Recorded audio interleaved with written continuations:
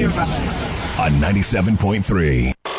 City 97.3. Accra. There can be no other 97.3. No need to change. Keep it tuned to City.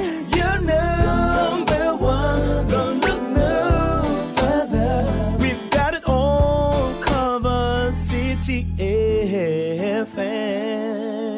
Good morning. Good morning. Good morning. Good morning. Good morning. Good morning, my neighbor. Good morning to life. Good morning.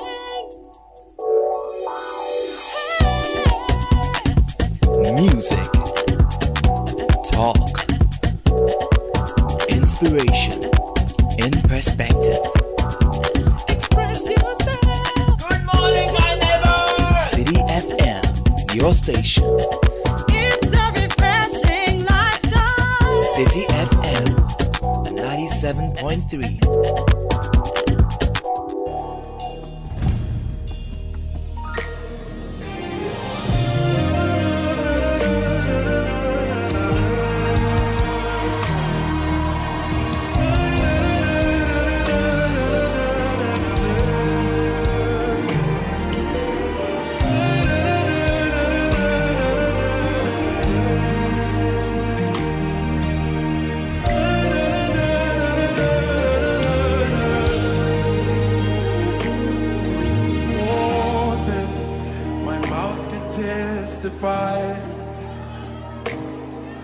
More than my mind can comprehend.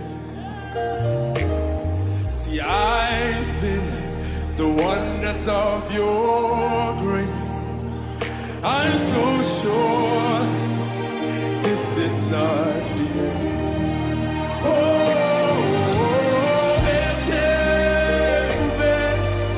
See how far you brought. This is City. I'm so glad you found me words. This is the City Breakfast Show, the city's biggest conversation. It's your grace all my days. I will sing your praise.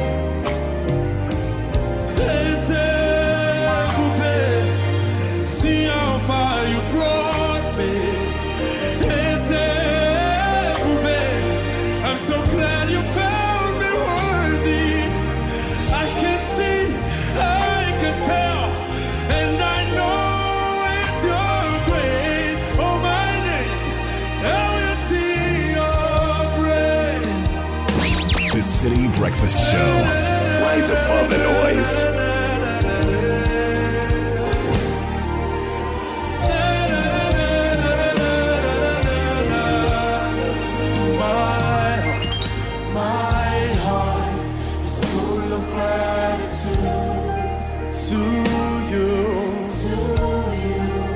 And no one else but you.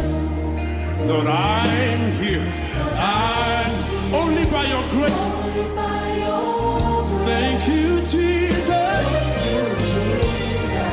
for not giving up on me.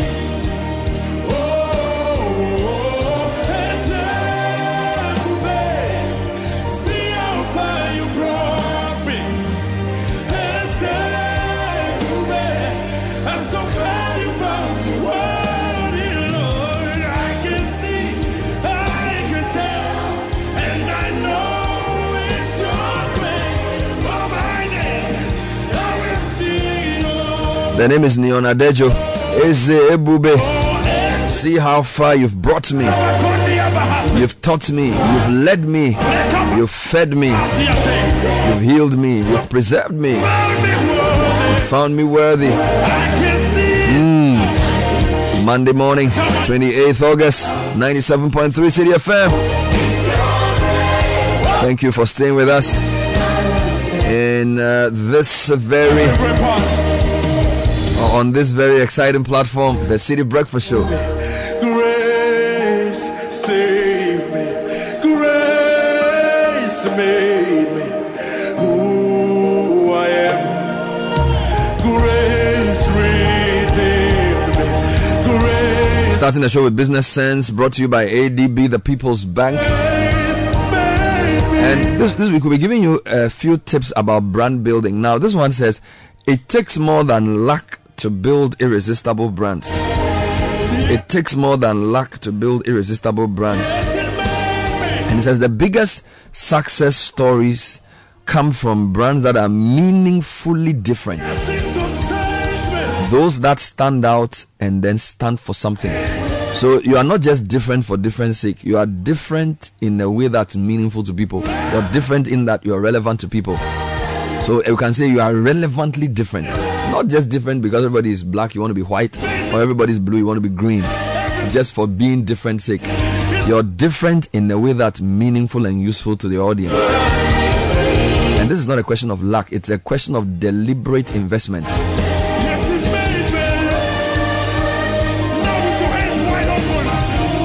So invest in your brand to be meaningfully different. Business Sense brought to you by ADB. A meaningfully different brand offering you a personal loan, including top-ups at significantly reduced rates. Longer tenors of up to 6 years. Call 0302210210 or 0302224043. ADB, the People's Bank. ADB, truly agric and more.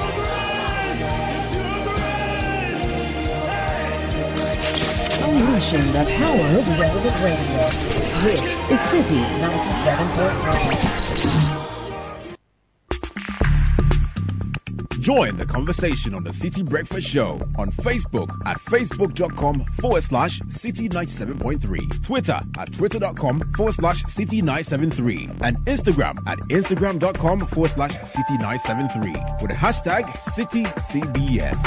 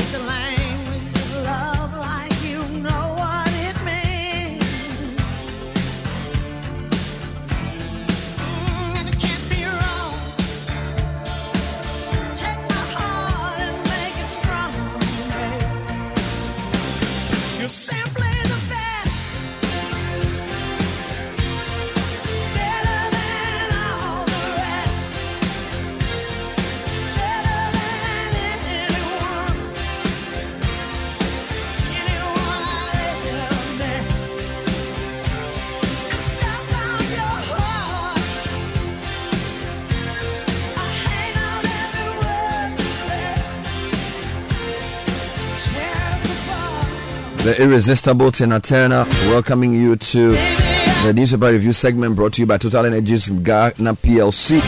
Your trusted OMC proudly presents its Helmet for Life campaign. Total Energies initiative aims to raise awareness among motorbike users on the principles of road safety, in particular the wearing of helmets.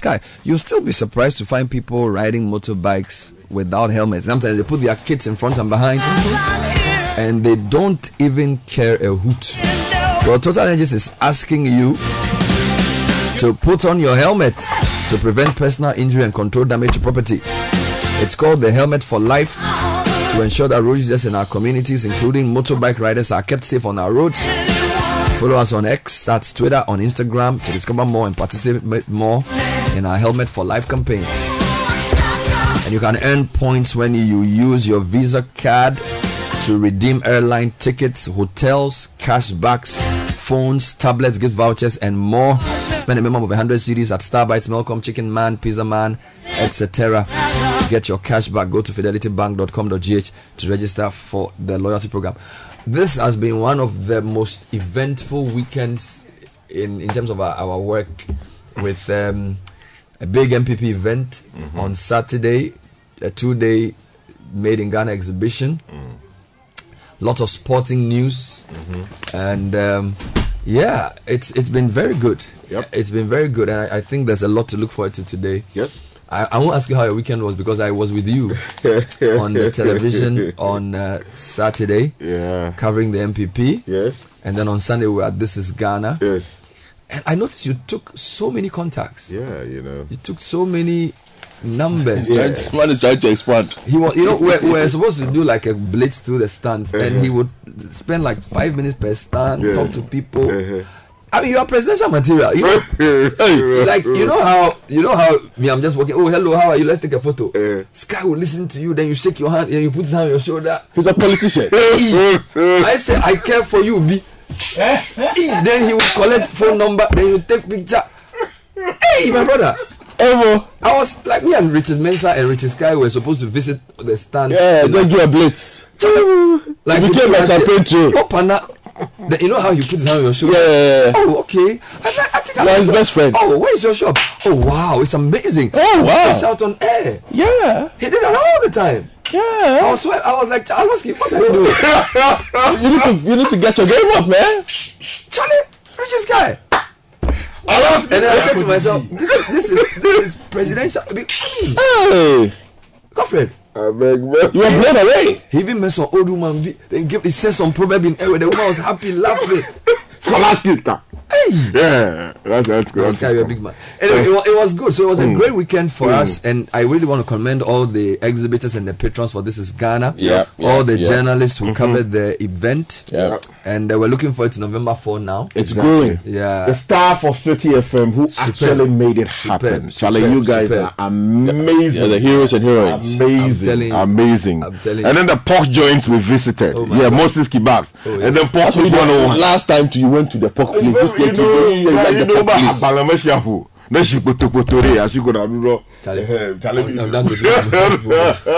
Yes, but let's get the other I don't nipa yamado. Front page of the Daily Graphic.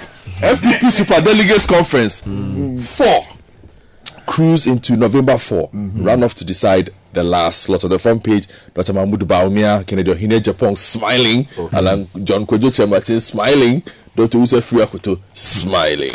Okay. Oh, you're not with okay, let me take you to I the don't think they are all smiling. They should have looked for different pictures. Some of them are not smiling. Okay, so if you look at the Ghanaian Times, Baumia is smiling. Yes. Kennedy is smiling. Alan is looking a bit. Not very happy. Yeah, he's not very happy. Dr. Owusu Efriakoto, your man. He's okay. He's smiling. Adainimo is smiling. Ejako is not so smiling. No, he's not even smiling. He's actually some indifferent. So yeah. So MPP Special Delegates Conference. Dr. Baumia takes comfortable lead. Faces Ken, Alan, and Dr. Koto on November 4.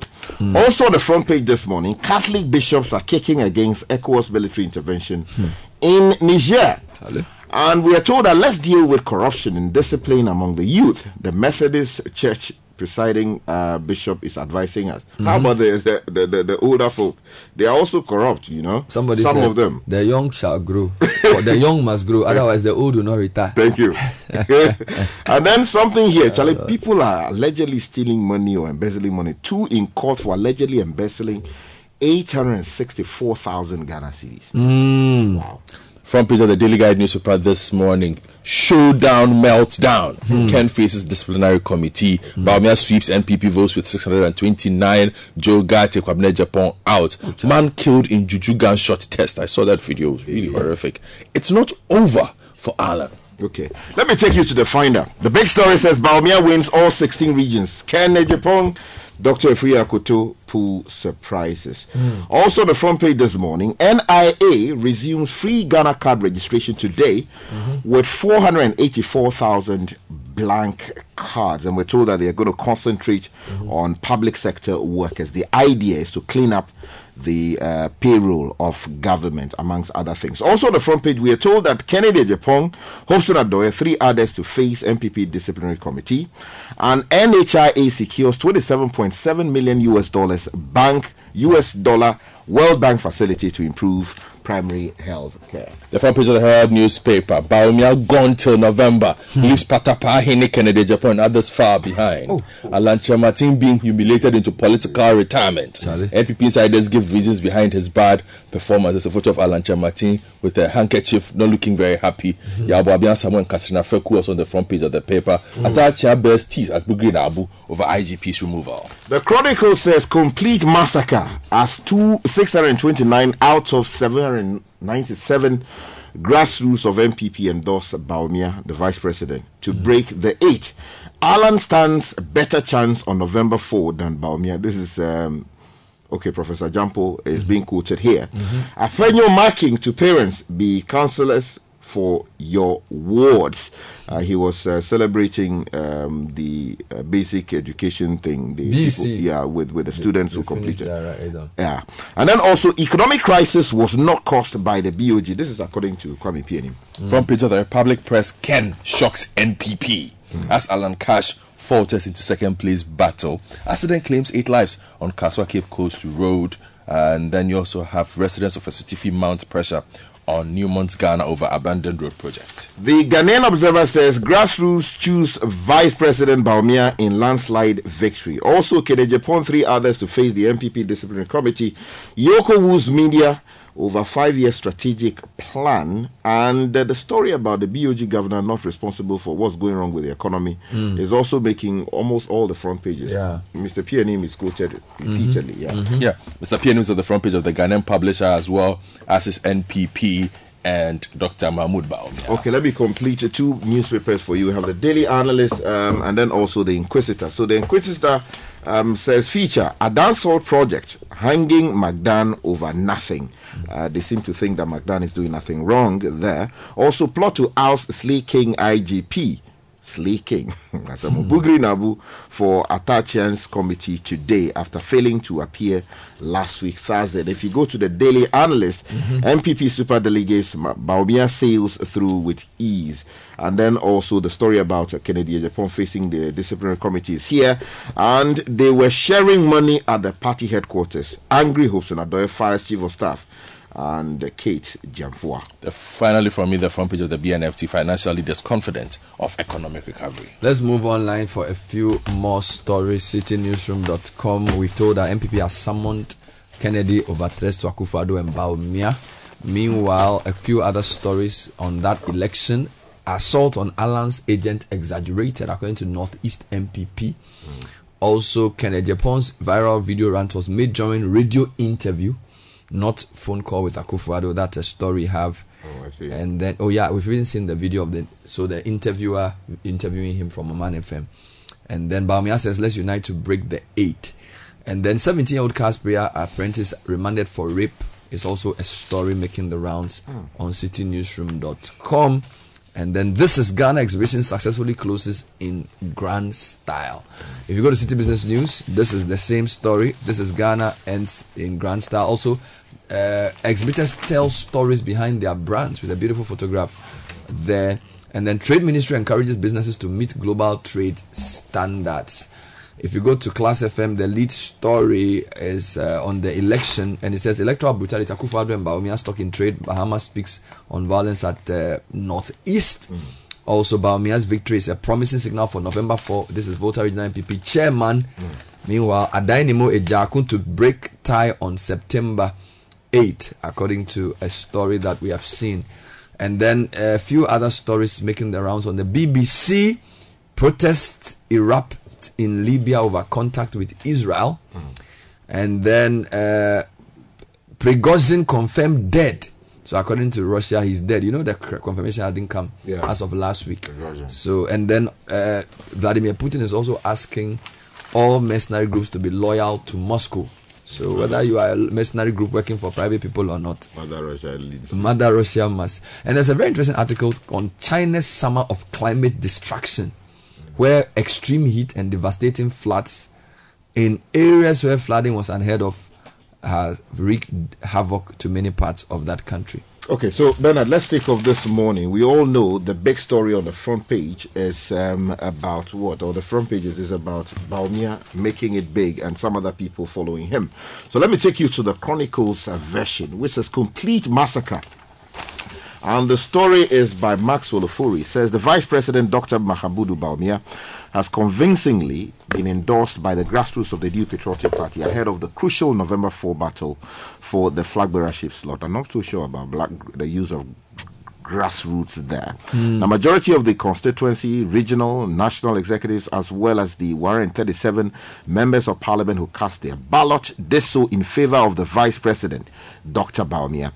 Now, none of his opponents could get 23% of Bawumia's 629 total votes garnered at last Saturday's Super Delegates Congress held across the country. Now, there were 927 total votes cast and 923 total valid votes. Now, the closer contender we do know is Kennedy Ejampong, who had the 132 votes.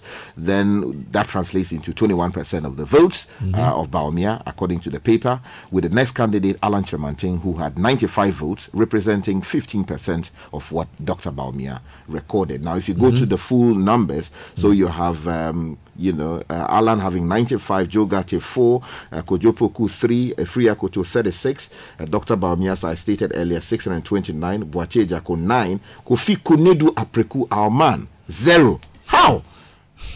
How, saying? Charlie, Adainimo 9, and then Kobina J. Japong, a man I was expecting to make it to the top 5, didn't make it. The other story is that barring any agreement between the two candidates who placed 5th, there will be a runoff election on September the 8th, according to the MPP's constitution. When there is a tie, there must be a tiebreaker. And this was made known during the press conference with Professor Michael Kwe addressing the media. There's also a disciplinary committee from the party MPP, which is summoning Kennedy Ejapong and 4 others to answer questions about their conduct during the election. And the story is on citynewsroom.com. It says the MPP has announced its intentions to summon flag bearer aspirant Kennedy Ejapong to the DC over threats and accusations he directed towards the president and the vice president during the Saturday Special Delegates Conference. Now, while the circulated video, Mr. Ejapong is heard threatening the two leaders over attacks on his agents.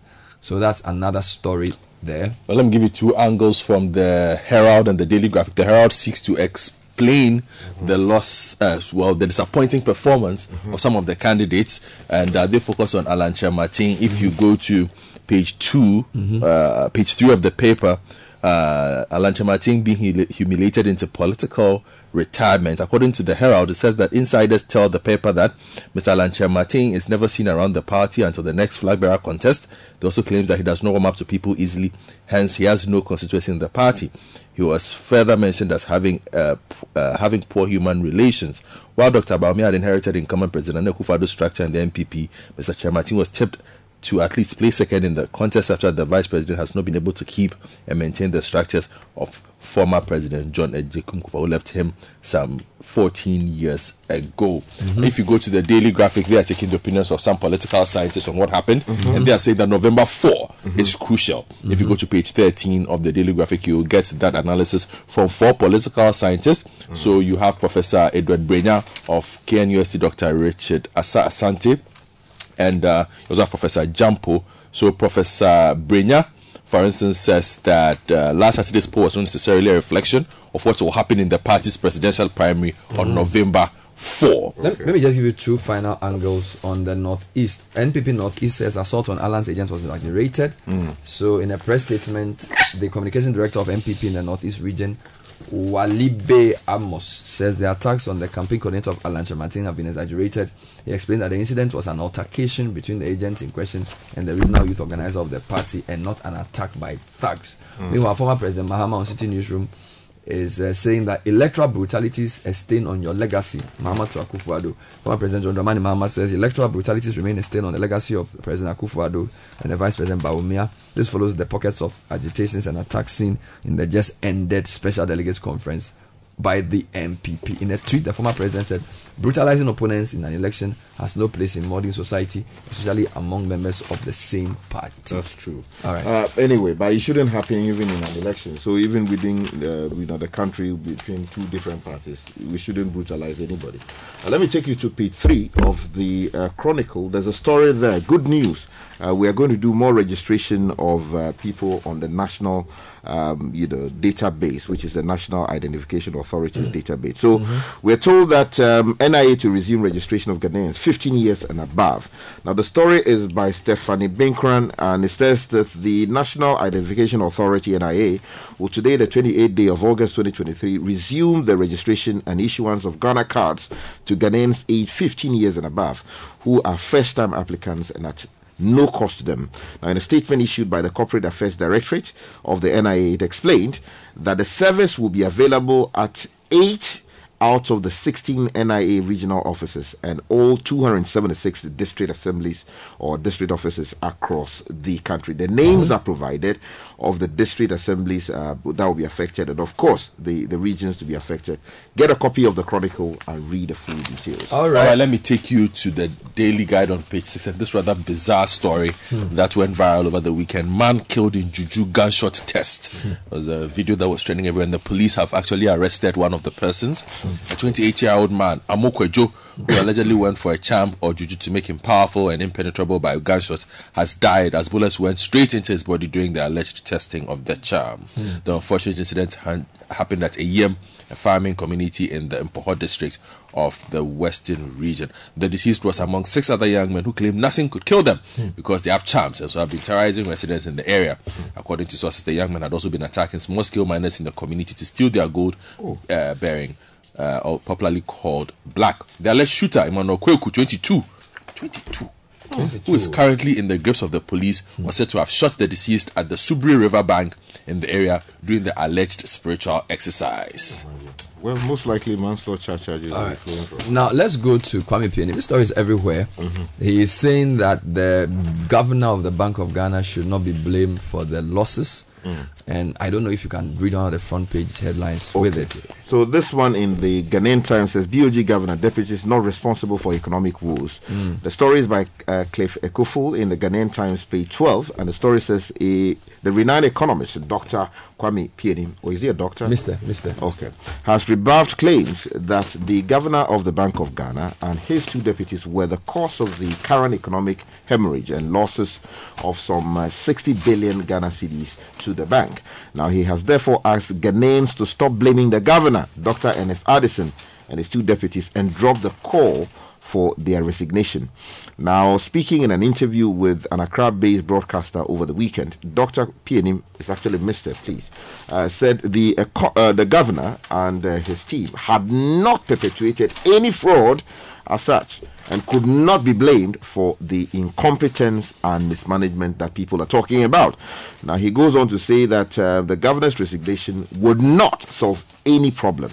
And he goes on to provide you further quotes in the story. All right, let me take you to This is Ghana. It ended over the weekend on a high note.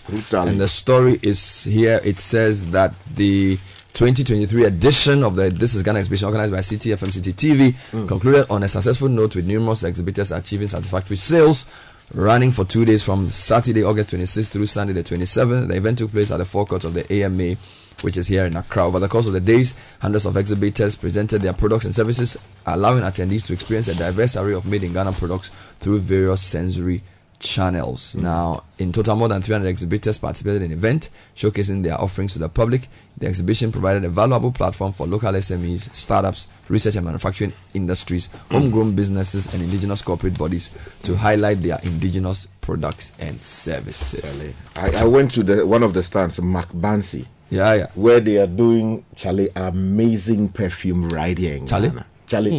The Yeah. spirit of Timbuktu. It's beautiful. I carried the team home. It's world class. I showered.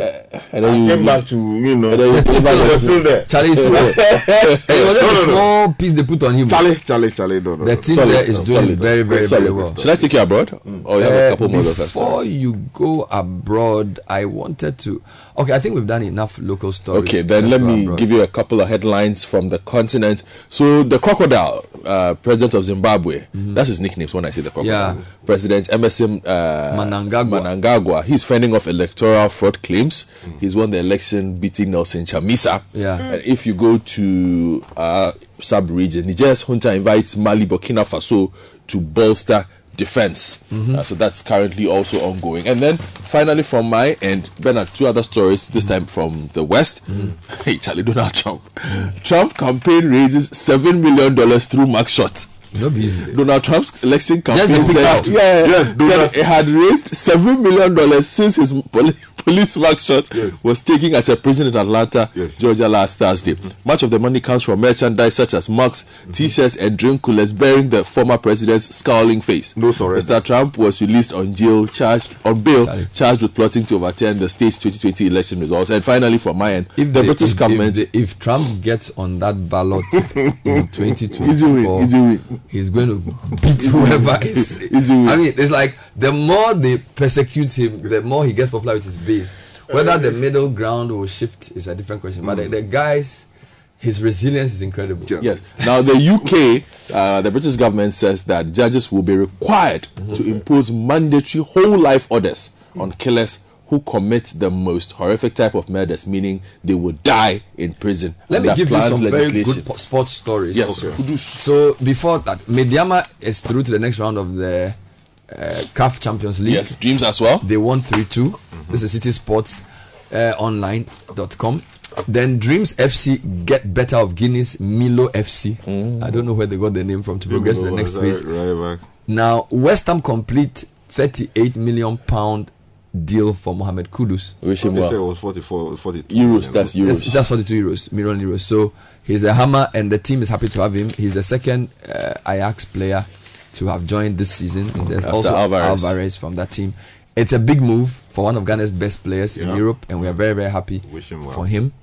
And then City Sports also has a story that Liverpool come back from the dead. Darwin Nunes double grabs 10-man Liverpool win at Newcastle. Yeah, it's a very good It's a story. remarkable comeback. Yes. When you lose there, you don't want to be reminded. Well, we haven't lost this season. Okay. Well, let me give you another feel-good sports story. You remember Frizzy McBones, the Ghanaian boxer who is beating people like Left, right, he's hungry. What He's arrived in the country to join the country's national boxing team. Oh, I see. He wants to go to the Olympics. On Ghana's ticket. On Ghana's I was ticket. watching the World Athletics Championships, and you know, Charlie, Kenya. Ghana, Kenya. 4 by 100 meter relay.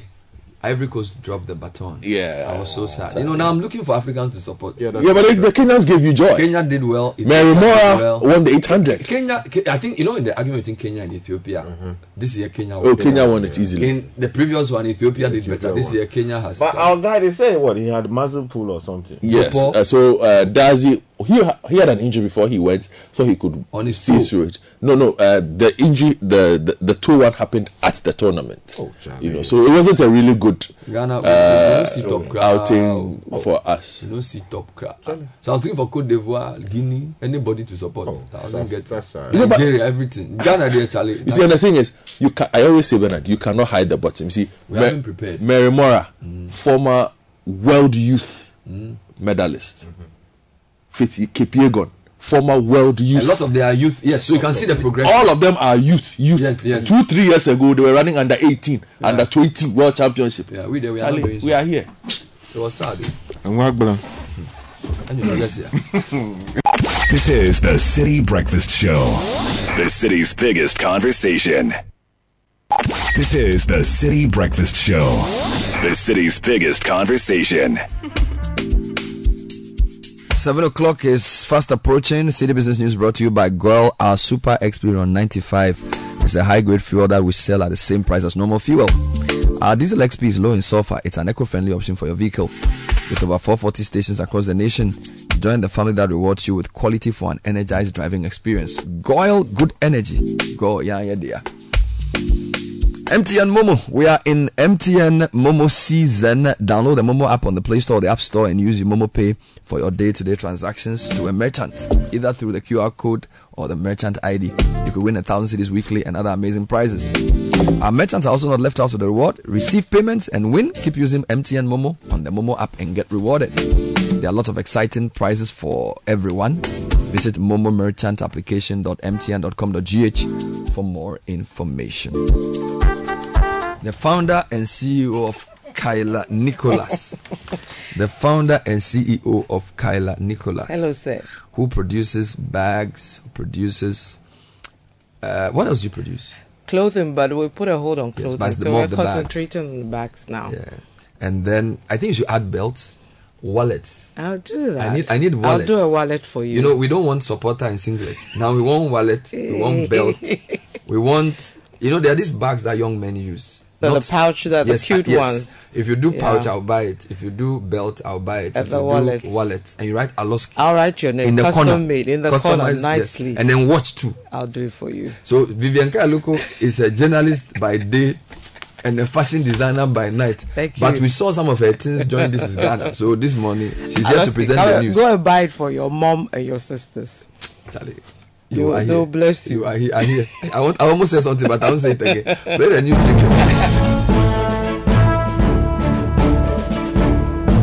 So she has the details for City Business News Monday morning. Take it up. Thank you very much, Bernard. We'll start with the AGI because industry players are demanding beverage businesses be compensated for accumulation of debts as a result of the 300% utility charges slapped on them under the special industries category by the Public Utilities Regulatory Commission in 2022. The Association of Ghana, which is fiercely advocating for this, is of a view that these firms should be reimbursed for what it considers to be unfair charges. Now, despite commending the regulator for not including industries in its September 1st upward adjustment of tariffs, the AGI says more must be done to cushion these affected businesses. CEO of AGI, Seth Chum Akwabwa, has been speaking to City Business News. So there was no basis to have increased it for industry. So they really didn't increase it for industry. The increment you saw is for residential. If you look at the water category, in September last year, when that special industry category was created for the beverage sector, 300% was slapped on them. And that was a major problem for them because it created a huge debt for some of the companies. So now that is being normalized, that outstanding is still there. How do we handle it? Because that was unfair charge. The debt that has been accumulated for those categories, the beverage companies, the debt that has been accumulated as a result of slapping the 300%, that debt is what we'll be discussing how to handle it. Because either some of them have paid for fear of being disconnected, and therefore it's a problem for them in their books, or some of them have not been able to pay and they are struggling the payment. There must be something to compensate them for that unfair charge, and that we are taking it up subsequently. Seth Chum Akwabwa is the CEO of the Association of Ghana Industries, AGI. Now, the government has indicated that it is employing the use of digital technology to drive economic growth in the country. The Minister of Communications and Digitalization, Esla Owusu-Ekufo, says not only does digital technology have the potential of raking in the needed revenue for the government, but it also has the potential of providing employment for Ghana's youth. Now, speaking at a stakeholders engagement here in Accra, the Minister assured of the government's commitment to improving the sector in order for it to thrive. We believe in the transformative power of digital technology, and I know I'm speaking to the converted here. And we're determined to build a digital economy and formalize our economy through technology. Since 2017, our commitment to fostering an enabling environment for digital growth has been unwavering. A legal and regulatory framework coupled with significant investments in connectivity, data centers, digital payment systems, cybersecurity infrastructure, amongst others, has laid a solid foundation for a thriving digital ecosystem. There's also a big push for innovation within the digital economy space, as well as in the development of the needed skills to support the ecosystem. We're particularly proud of being ranked number 1 in Africa and 79th globally in fixed broadband by the SpeedText Global Index in February 2022, and we're determined to do even more. That was the Minister of Communications, Esla Owusu-Ekufo. Meanwhile, the SDG Advisory Unit at the Presidency has expressed excitement over the commitment of local businesses to align with the Sustainable Development Goals. Now, the 2022 SDGs budget indicates an increased allocation of over 200,000 Ghana cedis and 500,000 Ghana cedis for industry and agriculture, respectively, by the government. Speaking at the launch of the Corporate Social Responsibility and the Environment, Social and Governance Institute, the presidential advisor of the SDGs, Dr. Eugene Owusu, highlighted the need for the private sector to embrace the sustainability agenda in augmenting government's effort to achieving the Sustainable Development Goals. One good news, friends, is that businesses are increasingly aligning their strategies and their operations with the universal principles on environment, on human rights, on anti-corruption, and on social justice, amongst others. And many businesses are increasingly embracing good environment, social, and governance practices as the interest of investors and other corporate shareholders in ESG matters has surged in recent years. And we also do note that the current economic, environmental, and social justice crises have intensified calls for businesses to be more socially and environmentally responsible. One thing that is clear, abundantly clear, is that for businesses to prosper over time, they must not only deliver financial performance, but they must also show how they make a positive contribution to society and derive benefits for all stakeholders, including shareholders, including the employees, including their customers. Presidential advisor on the SDGs, Dr. Eugene Owusu. Now, the final day of the Citi FM and Citi TV This is Ghana exhibition reached a climax with customers and exhibitors praising the management of the two companies for developing such a business avenue to showcase made in Ghana products and services. My colleague Caleb Kuda has a wrap of activities of the two-day event in the following report. The forecourt of the Accra Metropolitan Assembly has been bursting at its seams in the last 2 days as Citi FM, Citi TV's This is Ghana exhibition has brought together the finest, the best of Ghana, from products to services to business solutions. And it's not surprising that the former Deputy Trade Minister Robert Ahom-Kalese, after visiting the various vendors, was blown away. He had this to say to Ghanaians, that we should patronize our own. When it comes to creativity in our clothing, you can't play with that. And again, I'm seeing a lot more, let me call it mixture, fusion of Ghanaian creativity and history with modern design and modern cuts, which then suits the modern woman or man that needs to dress for the office and so forth. The vendors at This is Ghana have been sharing their impressions with Citi News. A lot of people are trying to stay away from oily foods, so we dry ours. And it's possible because before technology, we used to preserve our foods with spices, and that's what we're doing with the Kele Willy. You know what? It's okay. Let me taste some and then do the rest. Sure. Joining me now is the general manager of Citi FM, Citi TV, Bernard Alve. Great job so far, hasn't it? No, I've enjoyed myself. Visiting the stands, beautiful things, lots of patronage, the diversity, skin products, clothes, food, electricals, IT, research, more food, financial institutions. Amazing. I haven't even finished. I've done about 45%. I have another 55% to go. Yeah. How important is an exhibition like this towards shaping the psyche of Ghanaians to believe in ourselves and also towards contributing to our own economy by putting our city in our products? You know, I met somebody who was saying, oh, Ghana, things are not going well. What is working? I said, this is working.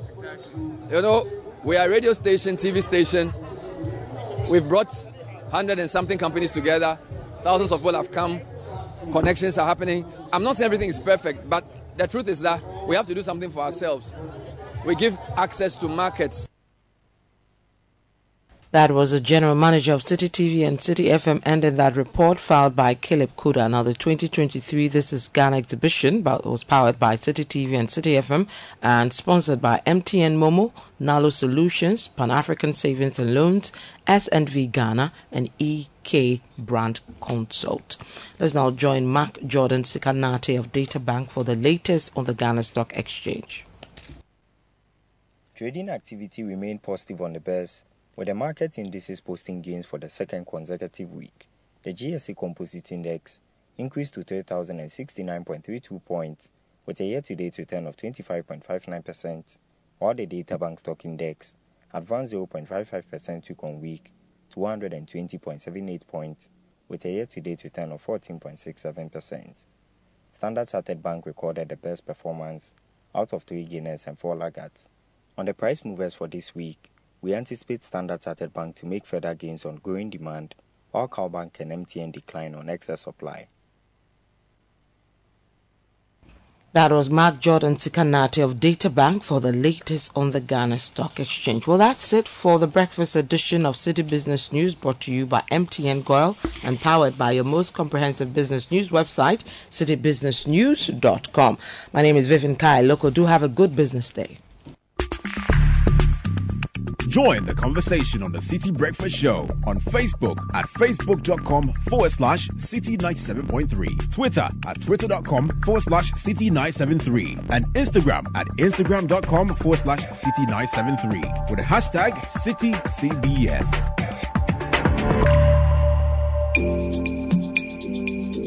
This is the City Breakfast Show, the city's biggest conversation.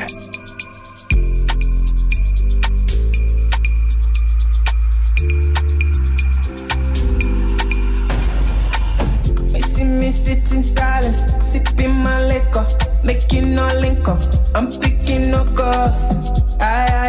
This generation, we know they get that. Our mind is focused, we know they hear what we show up. But the money there, that be where we there.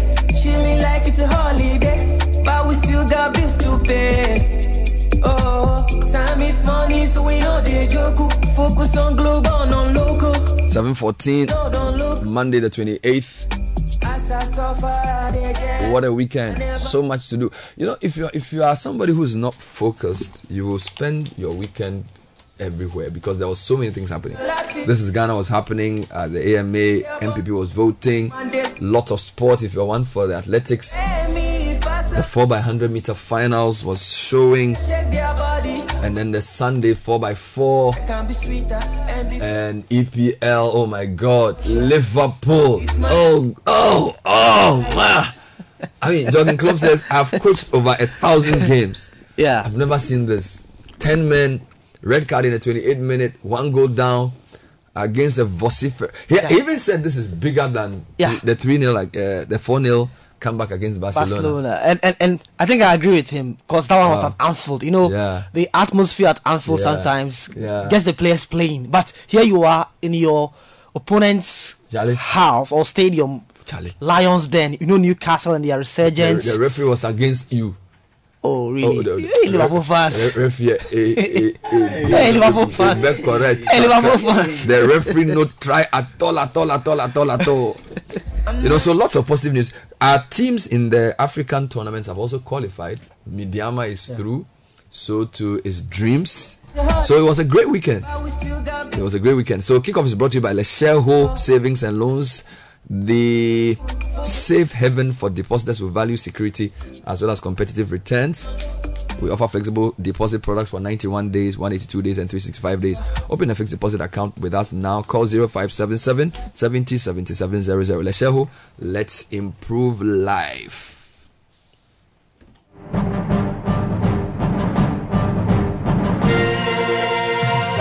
Evans Ofochumanso is here. Evans, take it up. Well, many thanks for joining me, Evans Ofochuman. So, for the big sports stories making waves in Ghana and across the globe on kickoff this morning. Because I feel that's what football is about. My dribbling ability, strength, finishing also, so I'm just here to do my best to help the team, so the fans should just expect some entertainment. We hear more from the latest Black Stars player to join the English Premier League, Mohamed Kudus, after completing his deal from Ajax to West Ham. Plus, Jurgen Klopp reflects on Liverpool's hard-fought win against Newcastle in the Premier League, insisting it's more difficult than their famous win over Barcelona in 2019. Definitely much more. It was more difficult than the Barcelona game. Really? Yeah, of course, because the Barcelona game was at home. All this plus the latest from the 2023 World Athletics Championship and the US Open Tennis Championship, which starts today, and we are powered by Lesheho on kickoff.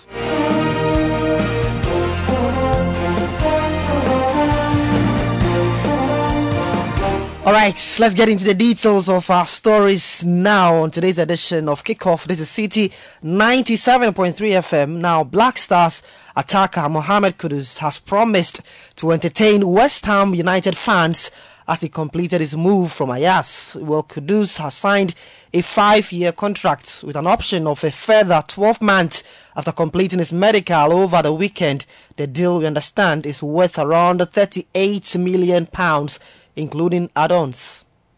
Been dreaming to play in a league like this since I was a kid, so just taking each day by itself and just following my dream, and then we are here today. But it doesn't stop here. We keep writing history and then keep going. Yeah, so excited to see you play in a West Ham shirt. For anyone who's not seen you play, any West Ham fans who haven't seen you play before, how would you describe the way you play? I like to entertain the fans because I feel that's what football is about. My dribbling ability, strength, finishing also, so I'm just here to do my best to help the team, so the fans should just expect some entertainment.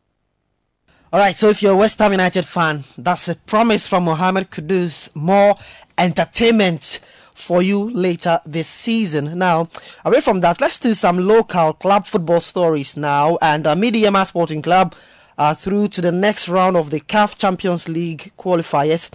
They won a thrilling penalty shootout 3-2 against Remo Stars of Nigeria. That's yesterday. The game happened at the Remo Stars Stadium in Ikenne in Ogun State, Nigeria.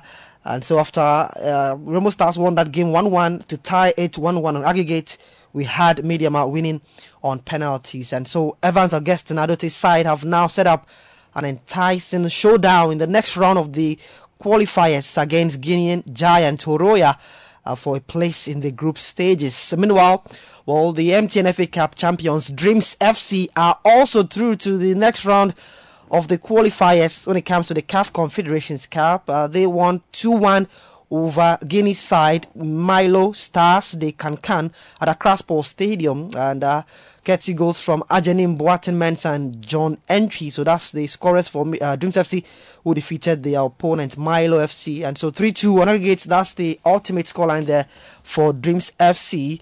And they will next play Sierra Leone's FC Kalon. But before that, let's hear from the head coach of Dreams FC, Abdul Karim Zito, who says he's elated with his team's progression to the next phase.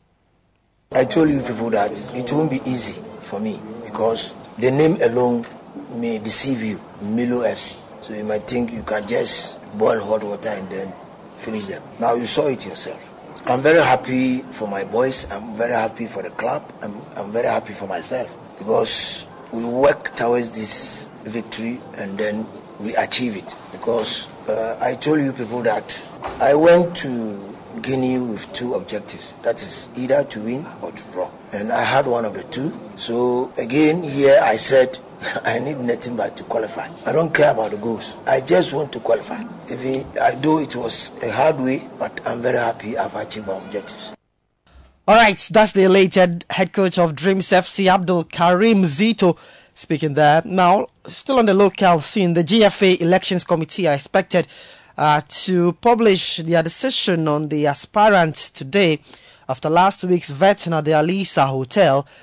Disqualified candidates will have until Thursday, August 31 to appeal the vetting result before the elections on September 27 in Tamale. We know the GFA president, Ketu Kriku, is being contested by former vice president of the association, George Efri. So we have eyes on this, and we'll bring you more as and when the elections committee released their decision on the vetting held last week. In the meantime, Ketu Kriku has been appointed as the Sports Advisory Board member of the University of Ghana in Legon. The board we know consists of 18 members from academia, the private sector, and the football community, and they have been tasked with creating a comprehensive sports plan to encourage participation from students and staff within the university community there. So that's the latest from that one, the University of Ghana students and what they have now with that story.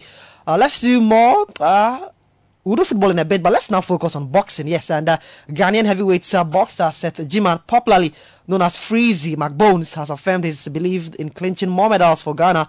He made his pronouncement upon arrival yesterday from the United Kingdom after accepting to represent the Black Bombers at the upcoming 2024 Olympic qualifiers in Senegal. Well, in an exclusive interview with Citi Sports, the 33-year-old boxer says he's excited to be back in Ghana and ready to do greater exploits for the boxing fraternity. I believe dreams come true. There is nothing better than coming back home to give a little bit knowledge, to support your country, And I believe we're looking forward to bring the victory and a lot of gold, a lot of medals back to Ghana. Soon we're making our way to Senegal, and it's going to be entertaining, it's going to be fun. But at the end of the day, Ghana going to take most of the medals to come back home. After that, we're going to put more work, and me, myself, I'm going to do much more and a little bit knowledge I know to support the team, push it harder, and look forward for next year Olympic in Paris. Right, so that's Freezy McBones speaking to Citi Sports after his arrival yesterday in Ghana. And now to the English Premier League, and Darwin Nunez scored 2 goals for Liverpool to complete a stunning comeback at Newcastle United in a game where Virgil van Dijk was red-carded. And good time to hear from Jurgen Klopp, who says Liverpool's hard-fought 2-1 win over Newcastle is a better one, or more difficult, I should say, than the famous win over Barcelona in 2019. Definitely much more. It was more difficult than the Barcelona game. Really? Yeah, of course, because the Barcelona game was at home. We played a sensational first game, lost it 3-0, but knew a lot about ourselves and a lot about how we can hurt Barcelona if we defend them properly. Today is completely different, so we didn't start particularly well into the game. We conceded a goal, get a red card, and then actually we played better from that moment on. We played better, we were much more controlled, we gave them, and obviously Newcastle struggled now with creating properly because we were now more compact and fought really hard. Alright, so that's the Liverpool boss here again. Club Man City also defeated Sheffield United by 2-1, and good time to hear from midfielder Rodri after the game. Yeah, I think it's a great start for us. I think that the team, even though we didn't have a big pre-season, lots of games last season, finish late and then start very soon. The team is great, even though we have some injuries that we need to come back. Alright, so that's Man City midfielder Rodri there. Also in the EPL, Aston Villa went away to beat Burnley by 3-1, after which their team bus was attacked by no injuries there. Tottenham were 2-0 winners at Bournemouth. Arsenal 2, Fulham 2. Brentford also drew 1-1 with Crystal Palace. Wolves went away to beat Everton by 1-0. Manchester United, they beat Nottingham Forest by 3-2. And then West Ham 3, Brighton 1 away from home. In some other key stories, Roberto Mancini has been appointed the new manager for Saudi Arabia 2 weeks after he resigned as Italy's head coach. And the World Athletics Championship ended yesterday. USA with 29 medals to wrap it up. They are the best nation.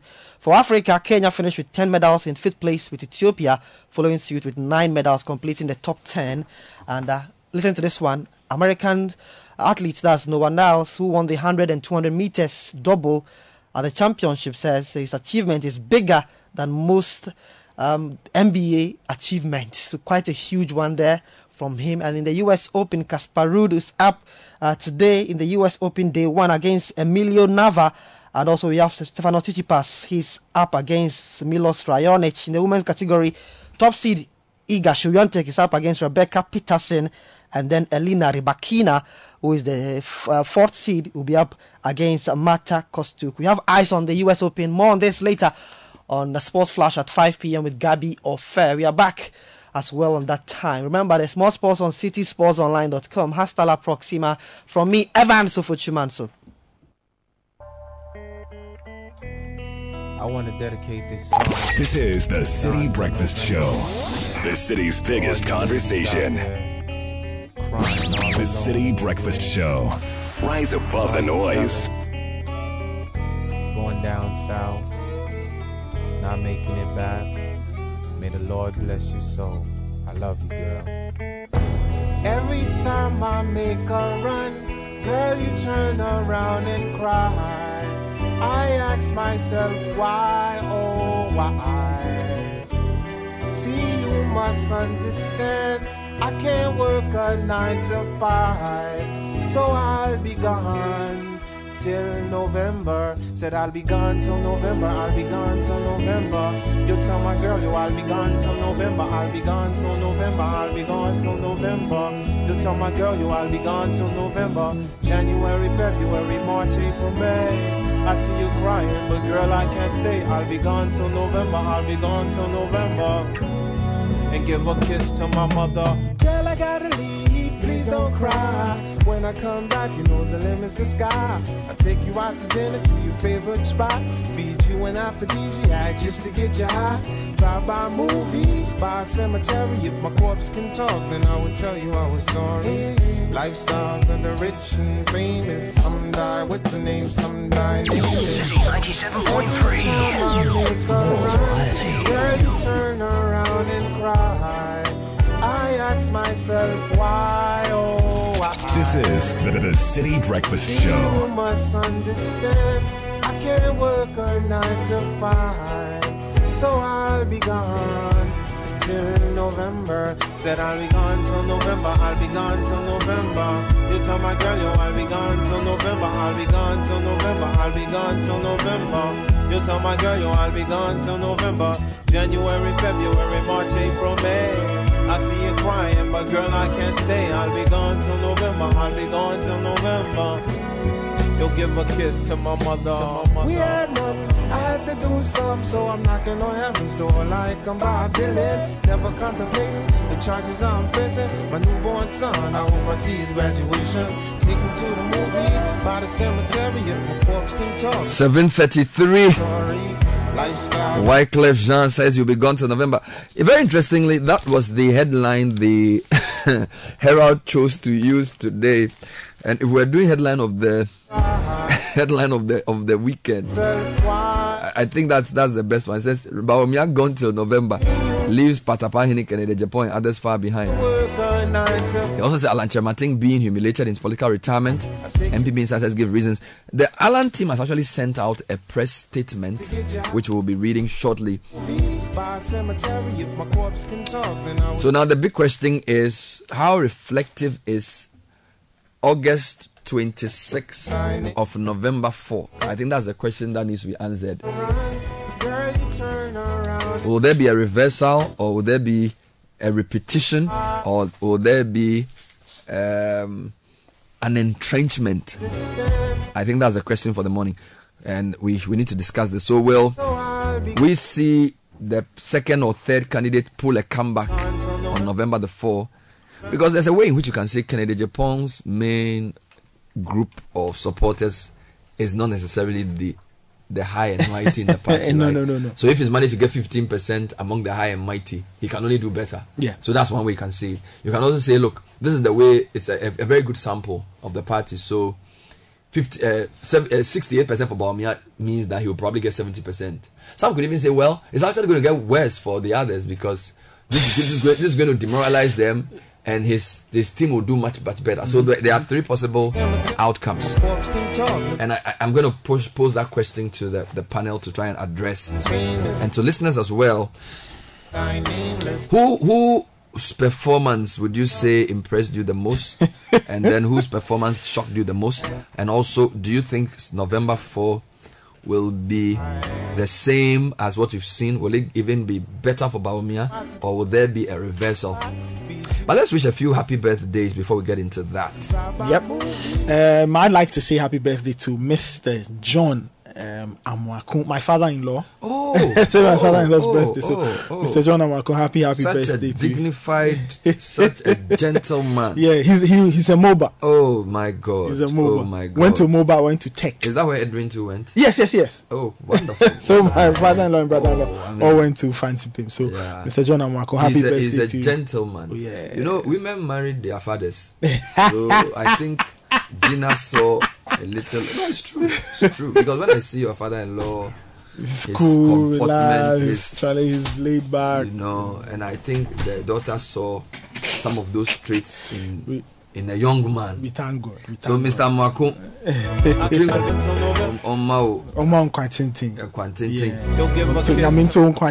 Thank you. Let's also wish a happy birthday to the founder and the Secretary General of the Ghana Federation of Labour, Dr. Abraham Kumsen. You know, it's one of my favorite trade unionists. He's been very, very consistent. Speaks the truth always. Based in Tema. Charlie, going strong at 78. Yes. I've known him since 2005. And I can tell you that he's a very consistent person. He hasn't changed at all. He's a very, very solid man. We need such people in our body politic. We need to give more voice to people like Abraham Kumsen. You know, he's always fighting for workers. Also, a happy birthday to. Today's a very interesting day.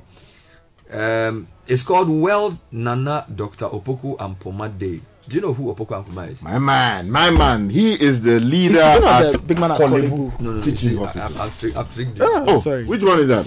See, Dr. Opoku Ampoma is the founder of IPS, which later became UPSA. He's 95 years old. So, Opoku Ampoma is the CEO of Kolebu, but he's not. Opoku Ampoma is good, but he's not up to this man yet. I see. This man founded IPS many years ago, which later became UPSA. He's a venerated man. Of course, later on NDC, I think Rollins also took IPS from him or whatever. But the point is that he is 95 years old today, and the Global Alumni Association of UPSA are forever grateful to him for his foresight, which produced countless chartered accountants, administrators, and marketers who are contributing to this nation. People like the Otumfo were trained. Dampari was trained at IPS. Kandapa. All these people went. Imagine, Kandapa, National Security Minister, went to IPS at some point. Dampari went to IPS at some point.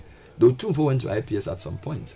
And I lived in Medina, so I know IPS very well. So when I see what's happening there, I think that we have to celebrate Nana Dr. Opoku Ampoma. Also to Benedicta Lalu Saki, you remain the sunshine on a cloudy day for us. We love you, from Dr. Afutu Kote and the kids Damien, Kathleen, and Brian. And from Alvin Taylor, wishing a happy birthday to the best mother a son could ask for. Words and accolades aren't enough to describe your care and affection. Happy 70th, and may the good Lord continue to bless you and keep you under his bosom. From Alvin. And from Auntie Janet, my sister, my friend, happy 70th. See, you light up every room you enter. Your infectious smile makes you loved by many. Happy birthday, my dear sister. I love you today, tomorrow, and forever. From your sister Nanefua to C. 2 birthday wishes from my side. So happy birthday to Mrs. Samira Ayado, CEO of Ultimate Solutions Financial Services Community 18 Tema, from the Bafwewa family and members of Abundance Grace Baptist Church Community 20 Tema. They say that may the Lord continue to bless you and your family. A final one from me goes to my old schoolmate, Margaret Asante Danso. She's an ardent listener of the City Breakfast Show, works at EcoBank, and also a key member of the Dansoman Rotary. Sounds like a name I know. Yes, my first she does. She's a Rotarian. No, my first news editor is Jacqueline Asante Danso. Oh, okay. So I don't know if she's related. I could find out, but she went to Martin de Porres. Sky, you remember Jacqueline? Yes, Jacqueline. Yeah. Our first news editor for City News. We've come such a long way. Yeah. Good morning, Jacqueline Asante Danso. Yeah. So happy birthday to Margaret Asante Danso. It's also coming from your nephew, Blazing Ajimai. A few more. Happy birthday to my perfect Atiana of GRA Ring Road office, my first fruit by nurturing. May the Lord continue to watch over you and fulfill his purpose in your life. Have a blissful new year filled with love peace and a closer work with God and lots of kashito. Love you. Coming from Mamle. Good morning, brother and team. Wish my lovely wife Frida Wingham a happy birthday. May God crown her years with goodness. Thank you, my love, for all the love, sacrifice and support from your husband Ebenezer Adote Ado of Access Bank and the kids Jading and Jerome. We love you. Happy 3rd birthday to Ariel Seli Kichipui. Wishing you a day filled with laughter, joy, and wonderful adventures. May your year ahead be as vibrant and beautiful as your smile. With love from Ellie, Dede, Sefa, and Ceci. Wish a happy birthday to Chris Anang, belatedly, of Old Mutual and Calvary Baptist Church, Teshi. Man like Chris is a blessing to have from the Agenda crew. Bernard and crew wishing my uncle Fred Botwe a happy belated birthday, and his wife Angelina Agbele Botwe a happy birthday from Austin in Koforidua. Wish my personal person now Dole of Unimark GIJ a happy birthday. I wish her God's blessings. You didn't add your name. Wishing my wife Mrs. Salome Amwate of the Tamale Central Hospital a happy birthday from Richard New Achimota. Saturday was your birthday. And just a quick public service announcement. It says, Bernard, there's a mentally unstable lady standing just under the footbridge close to the Africa Regent Hotel. She's stark naked. Can some authorities come in and do something about this? Meanwhile, Jacqueline, I'm told, is Margaret's big sister. Oh, so your schoolmate's big sister was my first.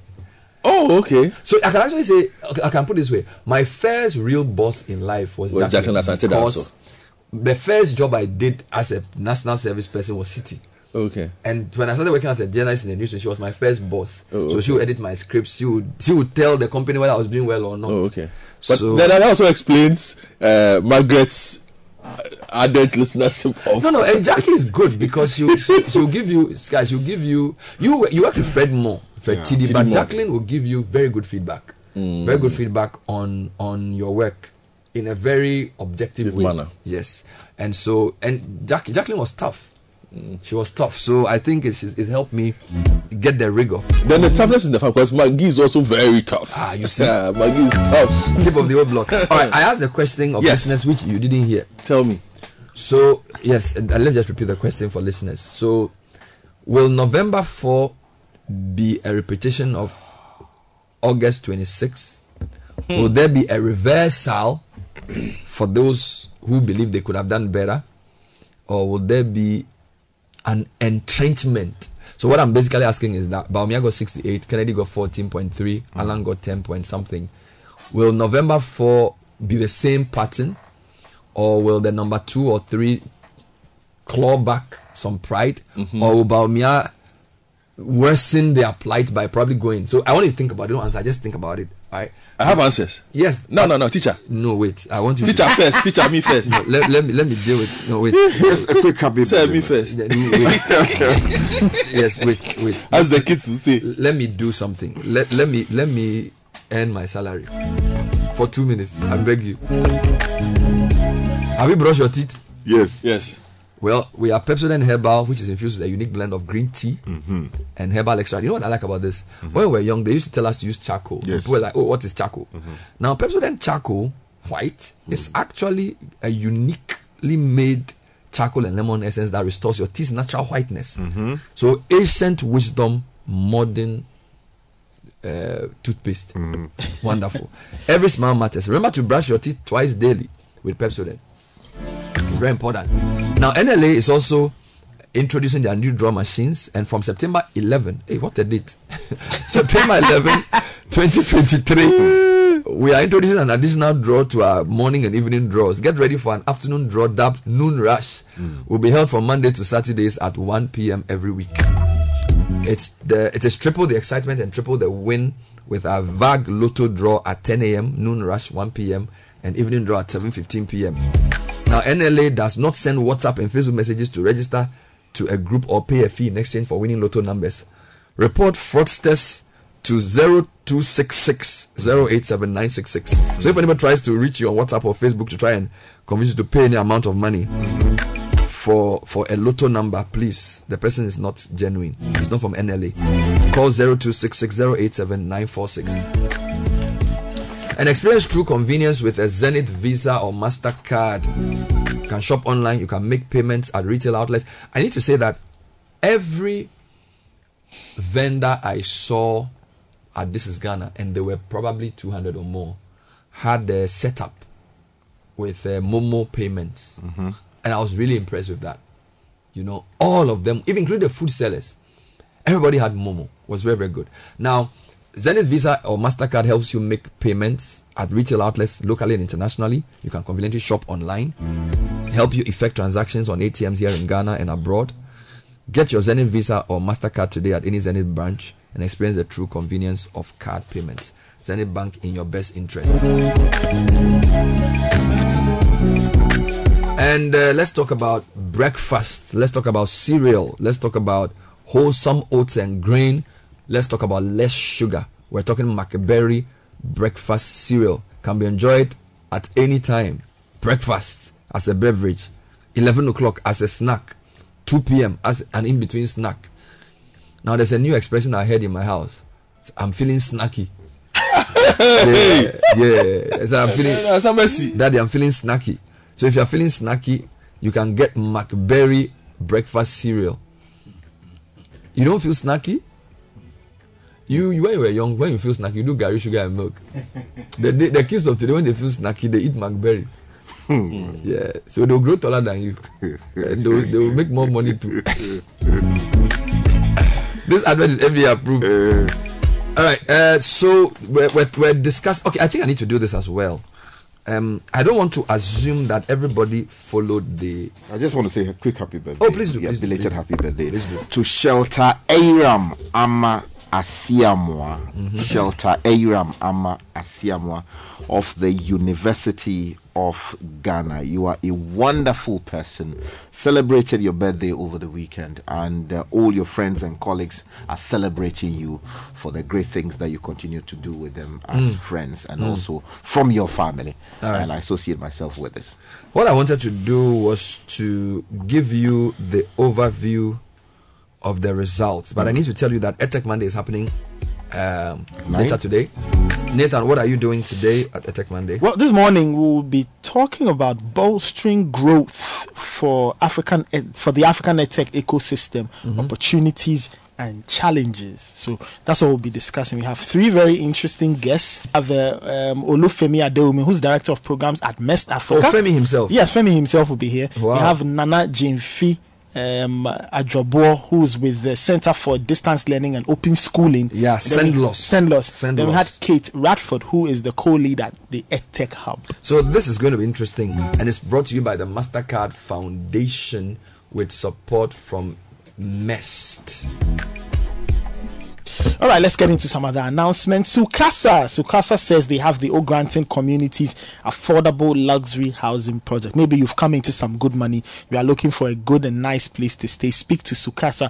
They've got 3-bedroom units with an outhouse and 4-bedroom units with an outhouse, all going for great prices. And you can find these projects at East Legon Hills and Nai Mensa. And in the future, they'll be at Pokwase, Amrahia, Shalibuche, and in other regions. Speak to Sukasa on 0302 960 865 or send a WhatsApp message to 055 369 7886 or get them on social media at Sukasa GH. Sukasa, building on trust.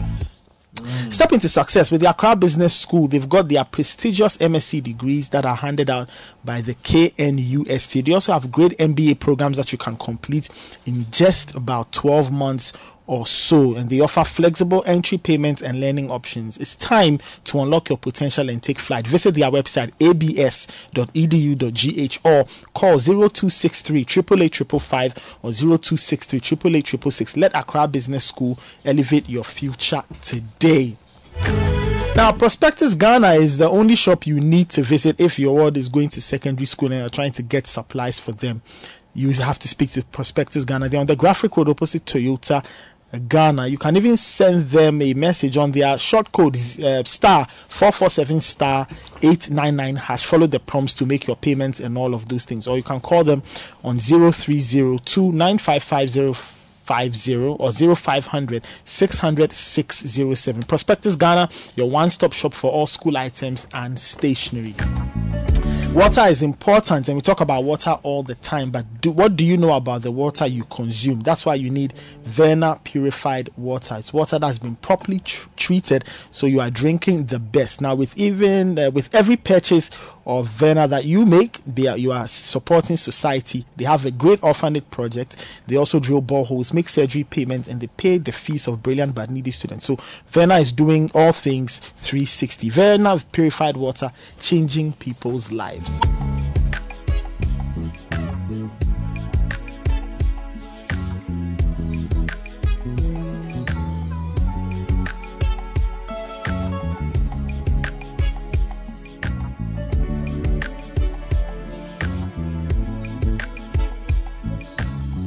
All right, so we're going to analyze the results quickly because I guess maybe some of you may not have followed. So, yes, the results mean more than just the final outcome. And I think some of the devil is in the details. So 923 people voted, right?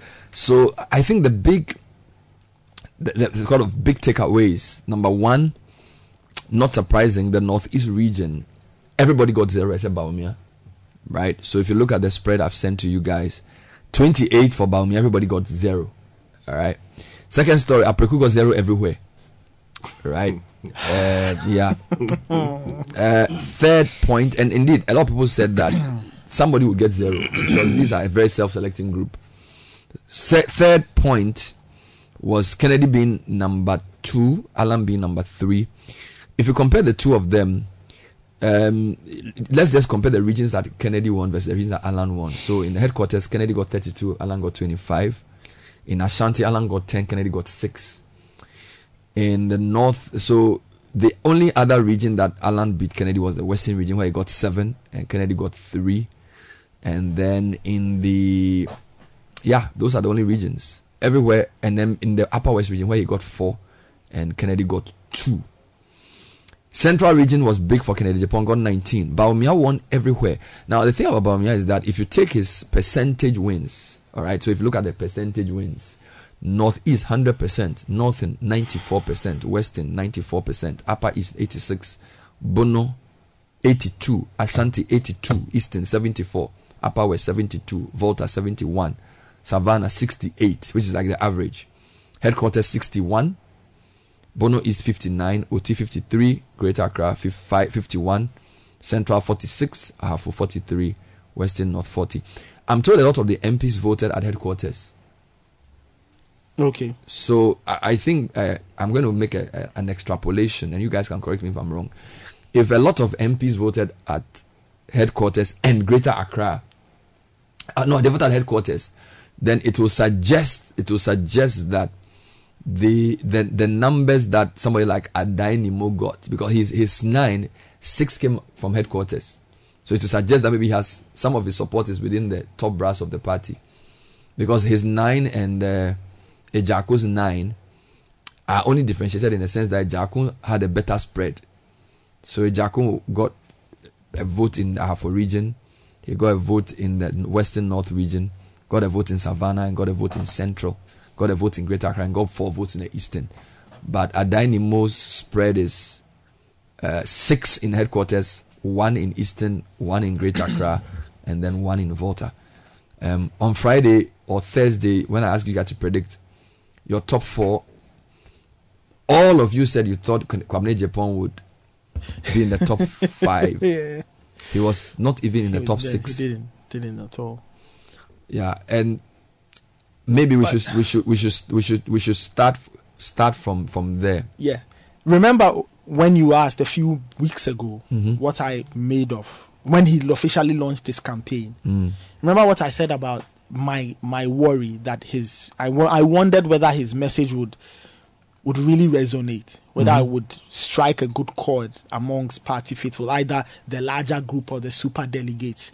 I think that concern and that fear was played out clearly from the numbers. You could tell that whatever it is he said really they didn't buy it. There were 3 votes in Ash headquarters, 1 in North, 1. I think what this means is that these super delegates are very clear what they want. Yes. And they don't want to waste. They don't want to experiment. So like, like Apreku don't kind of waste that time. 0. Covenant Safapoku, please 3 votes. Stop it. Jogate 4 votes. I was saying I wanted him to be in the top 4, 5 for sentimental reasons, not because I thought he would make it. I did. But I was still pretty shocked at his dismal performance. 1 vote in headquarters. I mean, what shocked me was that he's from the Western region. He voted in the Western region, got only 1 vote. Yeah. And he's a member of parliament for Esekado. So is he saying that the chairman for his constituency didn't vote for him? Like you're saying, the top brass has told the party what they want. And did Apreku not have a vote? Well, Because the computation said 0. So clearly here. Is he a founding member of the party? He's not? Not that I know. You know. It's a former MP? Yeah, former MP. But former MPs don't vote? No. It's current MPs. Current MPs who vote? Clearly, the current MPs don't challenge. I mean, the taste is not so there. Jogate, Western region got 1, Upper West got 1, Western North got 1, and then headquarters got 1. Kwamne Japan 3 headquarters, 1 Northern, 1 Greater Accra, and then 1 half. Everywhere else 0. Adainimo 6 headquarters. See, Kwamne Japan, so he didn't get a vote in Ashanti region. Not even 1. So that's why sometimes the claim we make about Ashanti and all of that. Baumia Ashanti 97 out of 118. Right? That's like only 21 votes left. Alan got 10. Kennedy Japan got 6. Efri Yakutu got 5. I think Efri Yakutu's performance as well, right? He's the only. He got votes in every region except Northeast, Northern, and Savannah. So his spread tells you he's of a national character. He had votes everywhere except Northern. Nobody got anything in Northeast, so that doesn't even count. So you can say he got everything everywhere except Savannah and the North, and that tells you that it's the Baumia effect, because Baumia's best numbers, of course, Northeast, right? If you look at, if I show you his Baumia's top 5 regions, 3 are from the North. Yeah, Northeast 100%, Northern 94%, Upper East 86%. All right. Yeah. So the question for the day is, based on what we've seen on Saturday, are we going to see a repetition in the same proportion? Are we going to see momentum from the second or third candidate, a comeback to say this is not the right picture of the party? Are we going to see, is Bamia going to give them a worse beating? Because mind you, Akufo-Addo did 80%, 80-something% in the first round. He did even better in the second round. This is my suspicion. I think both Dr. Baumia and Kennedy Ajimpon's numbers will go up. Oh, okay. This is what I think. I think both of them will experience increases. So the top 2 will so it means that hold on. If you add the top 68 plus 15 is 83. So the 17% left will be shared among those 2. That's what I think. I think Kennedy Ajipon and Dr. Baumia's numbers will go up, because now you are dealing with a bigger group. And I think out of that bigger group is, so you are saying you are basically saying Alan Chamanti is going to lose ground. His 10% will go. I think so, unless they re-strategize and find something to resonate. Because even in the build up to this, you did not get the sense that he was really canvassing. You didn't get the sense that he was shaking the system and getting people to wonder or to look at him and say that this guy has potential. I think he makes it here because of reputation. But his people say, and standing. His people said to me that they they were not worried about what number he came with. They wanted to make it here, because their argument is that this group does not necessarily represent the generality of the 200,000. He was always going to make it here. Anyway. No, so that's what I'm saying. That so I just want to test your comment a bit. So you're saying you don't think he will.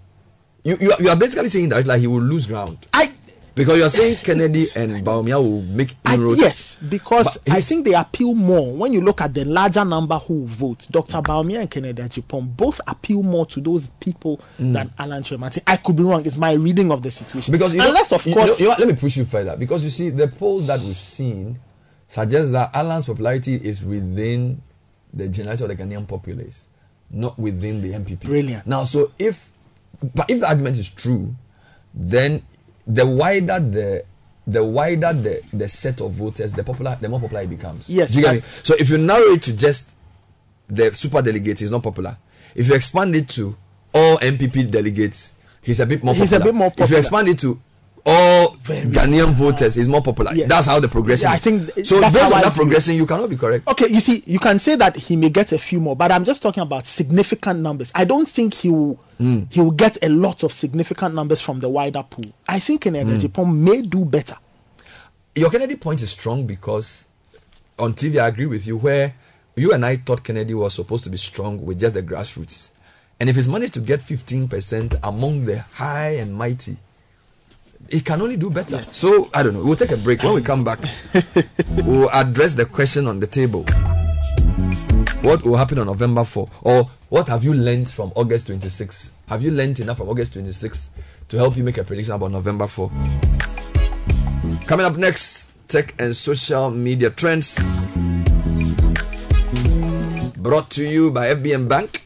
Sending money to Nigeria has been made this easy with the new Pan-African Payment and Settlement System, the PAPS. You can send and receive money to and from Nigeria in minutes for business and personal purposes. Visit any FBN branch nationwide with your cash and your money is next door in no time. To receive money, all you need is an FBN account. Aside Nigeria, you can also send and receive money to and from Liberia and the Gambia. Call 059-692-1921. FBN Bank, you first. And amazing news, Vodafone Cash special bundles just got sweeter with the new Vodafone Cash special voice offer. With only 5 Cedis, you get 200 minutes of talk time, valid for 7 days on all networks. Make calls to all networks and all week at the best value on Vodafone Cash special offer. Dial *110# to buy your bundle or visit my Vodafone app to make your purchase.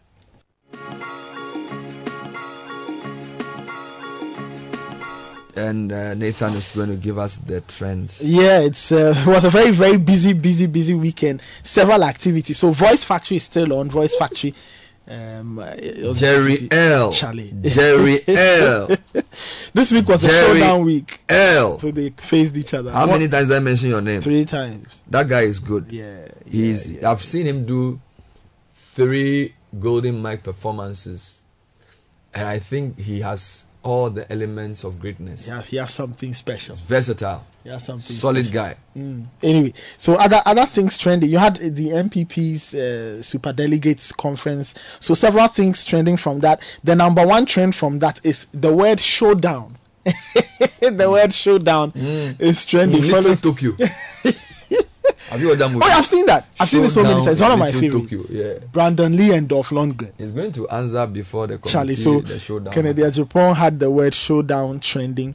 Akufo-Addo is also trending, following comments he made that, you know, a new leader will take Ghana out of the current economic situation. Charlie, people are absolutely... Why is that statement trending so much? Livid. People are so upset. Why? With the president. Because he said a new leader will take us out, and somebody is saying, But isn't that an admission that things are hard? I thought people should say, well, he's admitted finally that things are tough. Yeah, but people are also saying you are the president in charge. You still have time left. You haven't left. You haven't voted. You are still in charge. No, but to be very fair, if you look at the timeline for the recovery, he's right. The recovery, no, it will be 2024 beyond. Anyway, other things trending. This is Ghana was also trending over the weekend. 2 days of great exhibitions, or great exhibition of made in Ghana product and services. Charlie Water is also trending. Then you had the sporting trends: Sancho, Man United, Bruno, Darwin Nunez, who I think put up the performance of the weekend. Oh my God! And you know the funny thing? 2 right feet, same side of the goalpost. Brilliant finish. 2 shots on target, 2-1. 2 goals. Good Banger. night. That's it. We are home. Anyway, let's do. Why are you looking at me like that? And Friday night. What's your problem? So Friday night. Have a problem. Friday night into Saturday. Chelsea 2 West. You come back and be complaining about Nunes again. The last time you came and started playing boom boom boom, you were on this man. Why did we go spend money on this guy? Now 2 right. You've used the word though. It's all boom boom boom.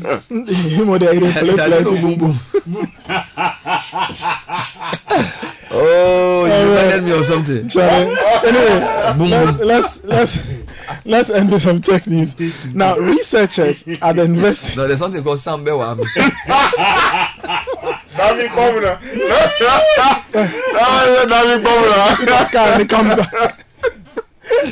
Oh, this guy. Boom, boom. Boom, boom. To some tech news now. Researchers at the University of Exeter, are to begin a new study into the effectiveness of high-tech socks that could prevent falls and illness in people living with dementia. Now, the so-called smart socks invention automatically collects data from sensors in the sock material before automatically sending it via Wi-Fi to an app used by a carer. Now, this info includes heart rate, temperature, sweat levels, and motion. And its co-creator, Dr. Zeke Steer, told Sky News that it would allow carers to monitor stats without always being in the room. So it's great for people who have dementia and they are taking their care to the next level.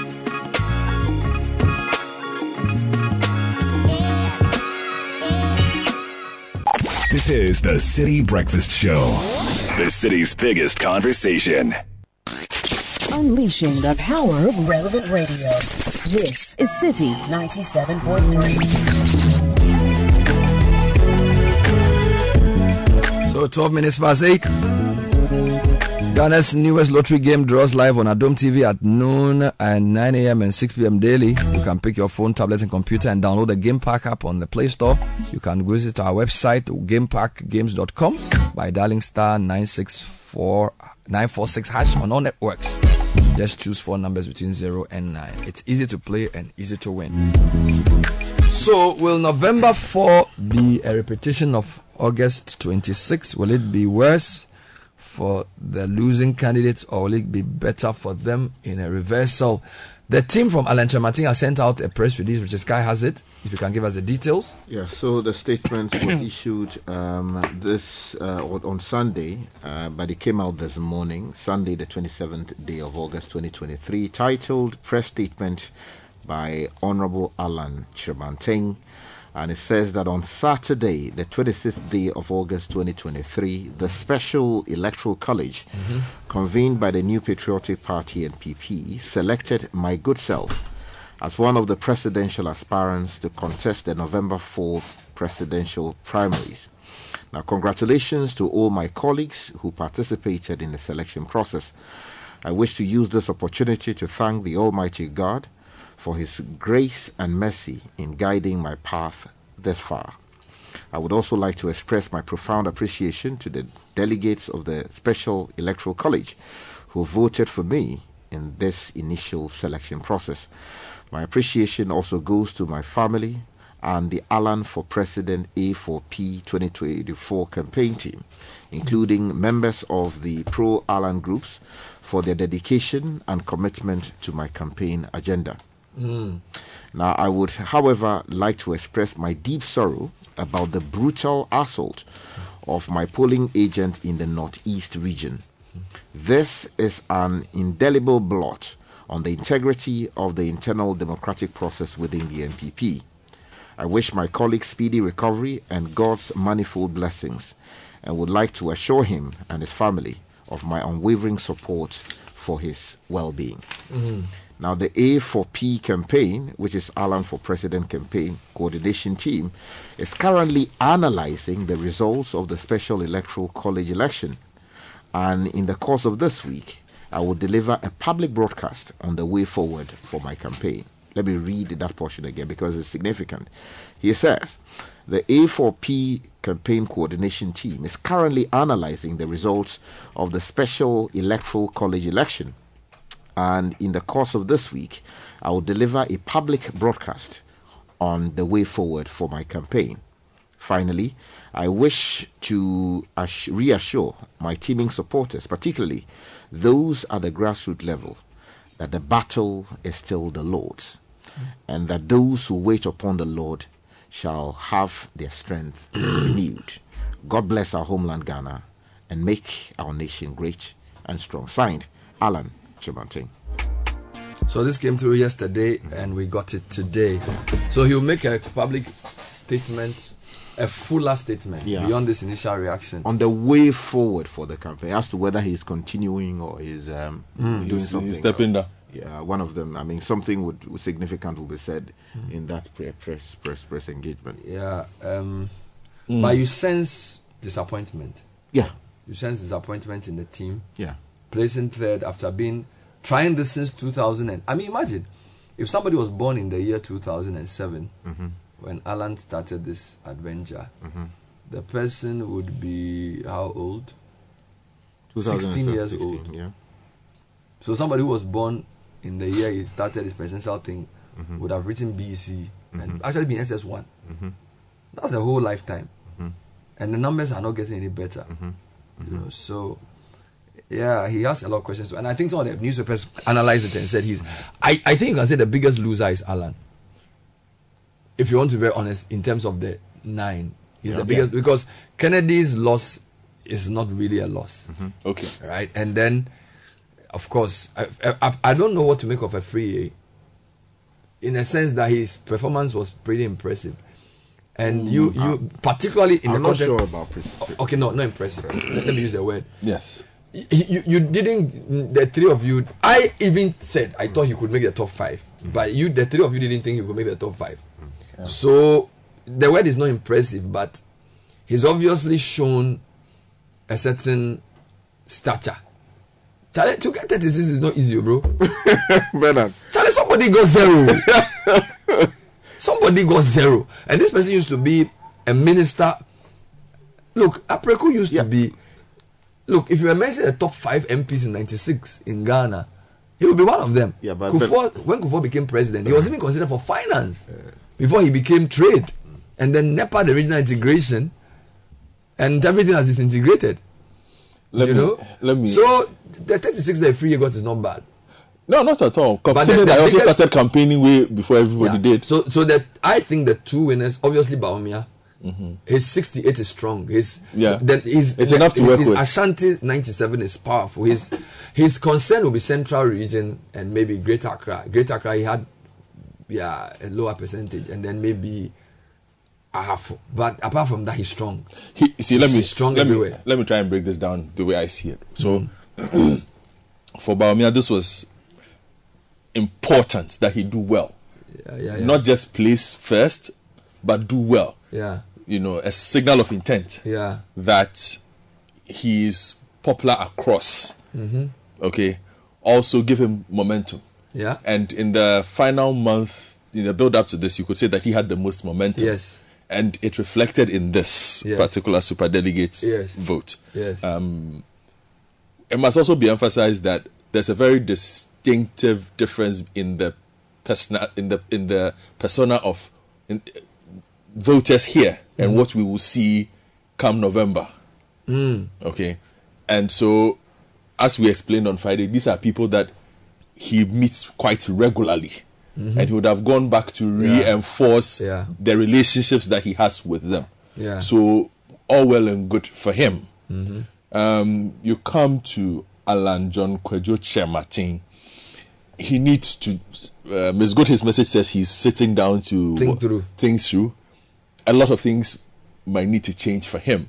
I think in our conversations, we had noticed that his campaign had gone still the past month. If you look at the Herald's analysis, also seems to share the same sentiment that his campaign had gone still. Now, this were also supposed to be his crowd. In a way. Yeah. Okay. And these were persons that, for the most part, most of them were people he would have built the party with. Yes. And so for him to struggle with this crowd is significant. Now, the reason why he will not like this is the fact that this also sends a message to his perceived larger base for November, who will look at this and say, are we wasting our vote or not? Because if we give our vote to this person, if he doesn't have support up, what does that mean down here? Going forward, Okay, so he's in a very tight spot with how to position himself and how to reignite his campaign, and that is key. And a few simple tips from him. I think he needs to revamp his campaign team. What do you mean? Are you talking to people? Yes. Yes, so if he has people who are good, he should bring them forward. You see, he had significant disadvantages in the build up to this one. If you look at somebody like Kennedy, he's a consistent media presence. Okay, for the negativity, bad press. Good for him, all press is good press. Yeah. Okay, he does not really mind about those things. Yeah. Also made sure people understood what he stood for. Again, be it positive or negative. And I think we'll have larger conversations around that. Exactly, I'm coming. Among a certain class, yes. We will have conversations about what these people stand for when the time comes. Yeah. But Alan is in a position where nobody knows what he stood for apart from Edruso. Yeah. Now that can only carry you so far, which is why the campaign went still. He also said I can beat Mahama for you. He said if you take me to voter, I'm very popular. He said the kind of support he got in the voter market at home, only Rollins got that kind of support, so he can beat Mahama. Yeah, obviously didn't go down very well because again, is that not a good message? How do you carry it through? You see, he did that magnificent walk with the crowd and things. Yeah. It was momentum. What did he do with it? Yeah. So you understand? So he does the thing, then he goes to sleep for a month. So for example, you can say, but a couple of things. You can say this. He didn't do a lot of interviews. It killed him. But Kwabena Japan did many interviews. It didn't help him. No, but you see, the point of attack for Kwabena Japan and the point of attack for Alan were completely different. So you think Alan should have probably sat down one-on-one on a hard interview and spell out his program in a more detailed way? As I sit here, I don't know what Alan stands for. You see, Alan doesn't have a position on a lot of key issues that have been carried through. We do newspaper reviews. We've been doing this for 2 years. We can take the newspapers from the past 2 years. Yeah. What does Alan stand for on what? Things. He passes comments once in a while. I get you. It comes up. As against Baumia, who will say he's defending the record of this government. Yes, so you know it's very clear what he stands for. Two. Or Kennedy Japan. So Yes, you are right. So you are right. Alan did a lot of things wrong with this campaign. I think he needs to look at his campaign. Is it the campaign that's wrong, or the man is not? I want to use the word properly. So you are using a strategy. You are saying it's a strategy went wrong. Isn't that people aren't people just tired of the Alan thing has waned off? Waned off. Yes, that's why I'm saying that, and he should have felt that sense because there was no aggression. Because again, like I said, in our own internal conversations, which we can now put on air, we noticed how still the campaign had gone. But was the Alan thing ever built on strong media presence? The Alan thing was always built on this persona of a dignified, Kufuor-like lawyer stroke economist. But you see, who's a gentle giant. But a persona 2.0. So it wasn't like the kind of thing you're saying that you didn't see. Baumia's personality is strong. I mean, in opposition, attack. Yes. Economics, but digital, whatever. You know what he's standing for in the election in terms of he's talking about the economy and all those things. Yes. Right? Alan is not being positioned either by his role as trade minister or by his own personality on any issue. Which is why I'm saying then the people who were managing his campaign, his strategists, he needs to take a look. Because in the end, they failed to identify what his strengths and weaknesses were. But are we not making, even before this crowd? Are we not making too much of round one? No, that's what I'm saying. That for him, you see, for everybody, the risks are different. For him, he can say that this is not my base.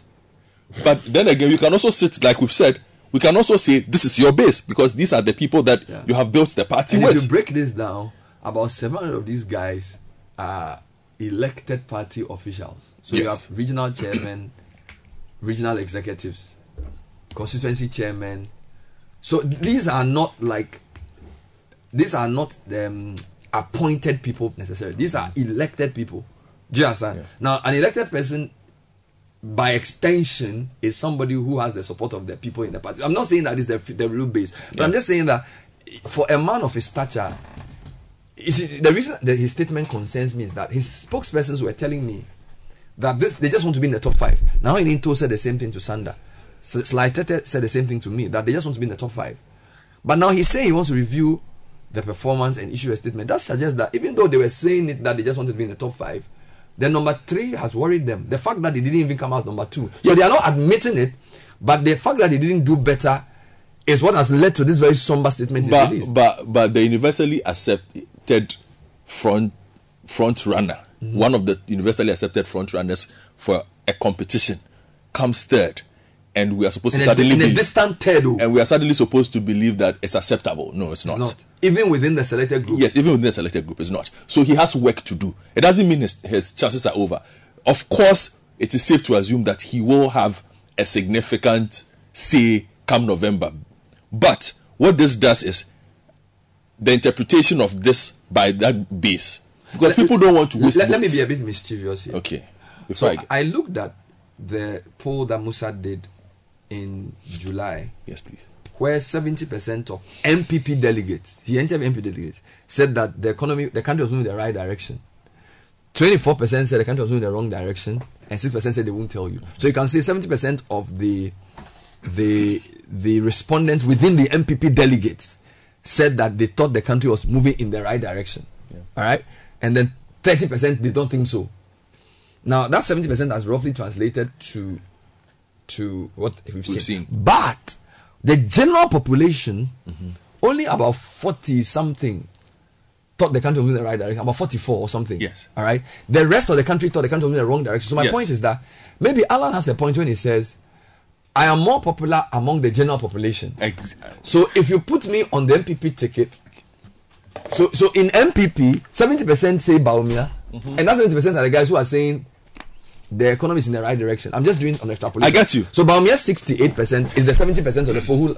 So basically, MPP supporters who think they have a chance are 70%, and they want to stick that chance with Baumia.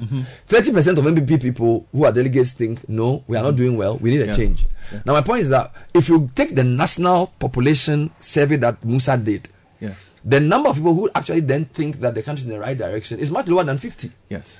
So Alan could say, look, I am the candidate that the general population bar the hardcore or bar the MPP. I don't know. He could say, but did not. Which is what I'm saying. He needs to take a look at his strategy, because this point that you made could perhaps be his strongest selling point with the delegates.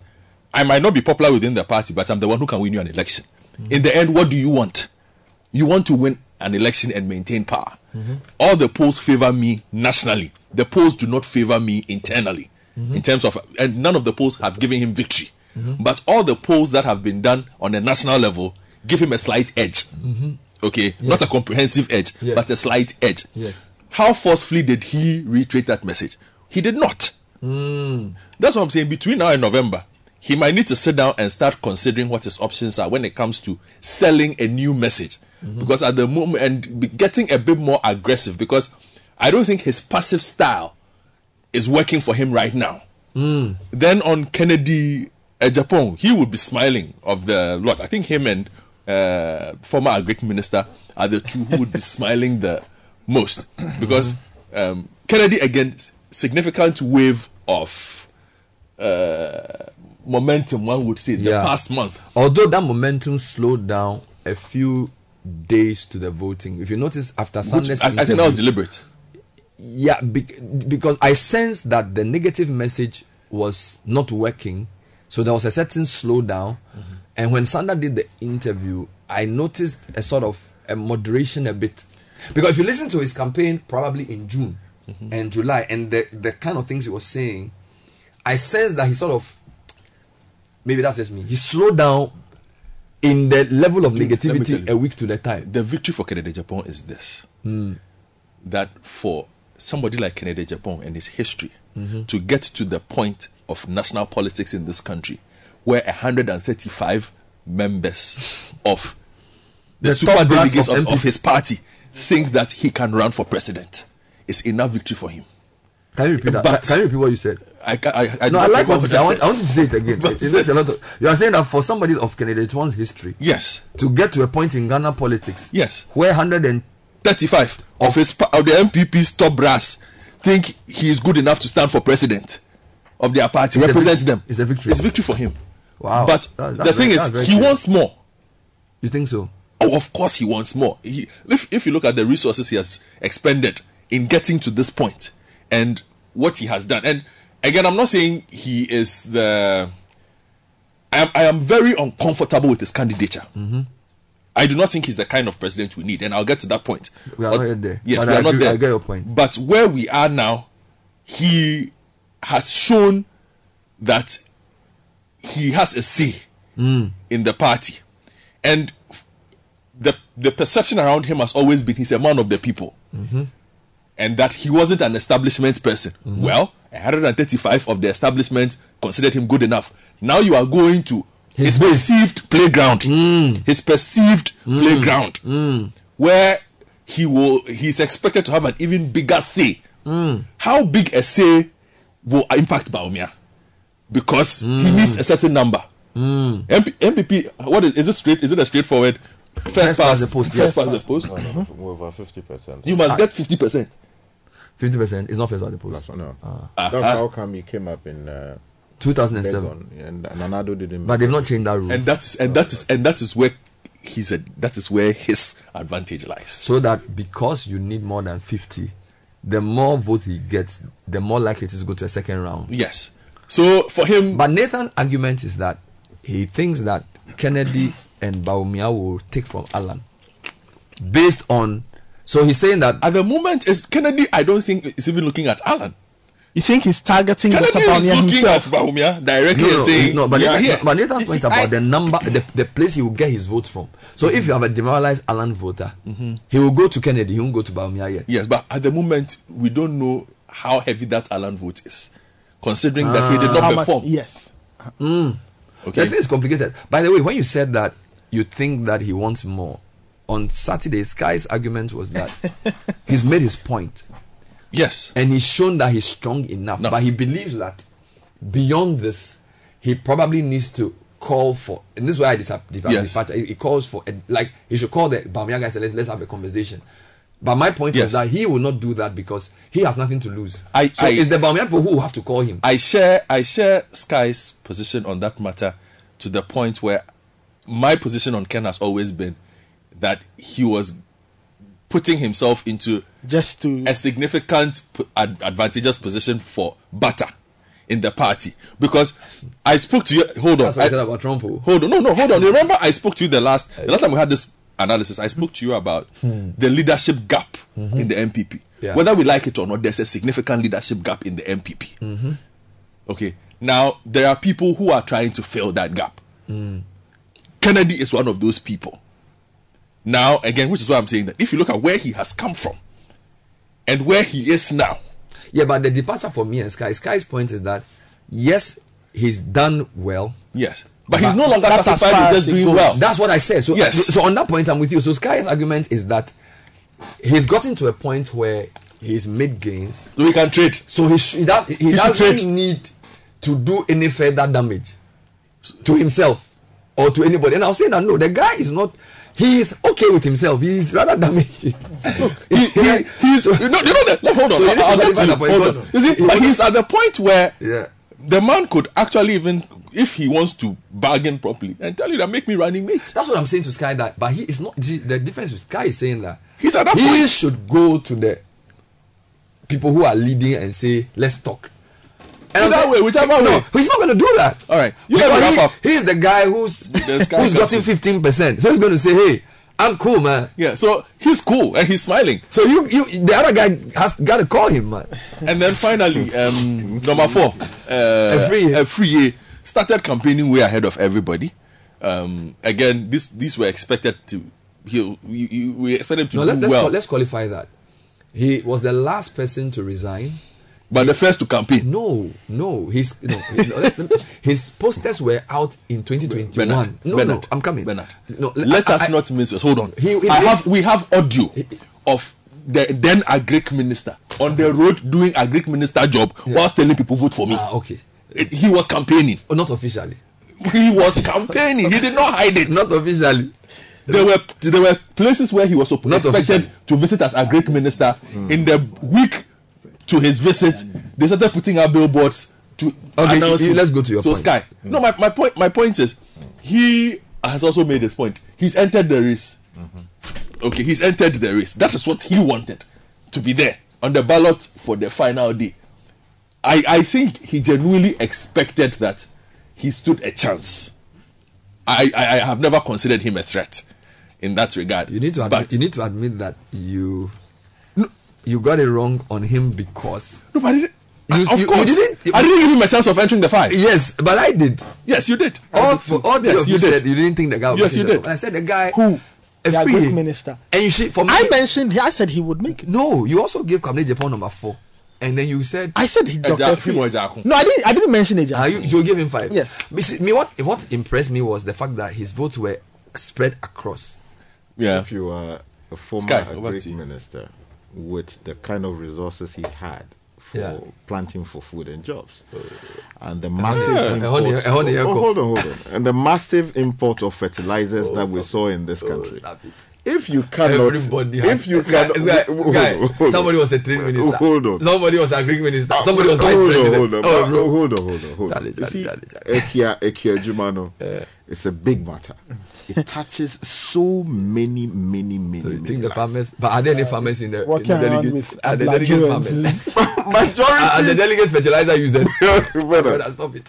Bernard, if you like, you can distill down to the point I'm making that if you come from that angle, you would say that look, he is the numbers is God. But why didn't you? If you knew this before, why didn't you predict him in the top 5? Okay, so you're talking about those you expected. Yeah, my expectation was that I was looking at much more complex issues beyond. Okay, the man has had the position for himself for the past how many years? 6 years or so. Yeah, since 2017. Yeah, exactly. So he used that to build a certain infrastructure, contact with the farmers, many of whom are farmers, delegates, many of whom are farmers. Okay. If you go down to it, many of these people, they are doing one thing or the other in the constituency.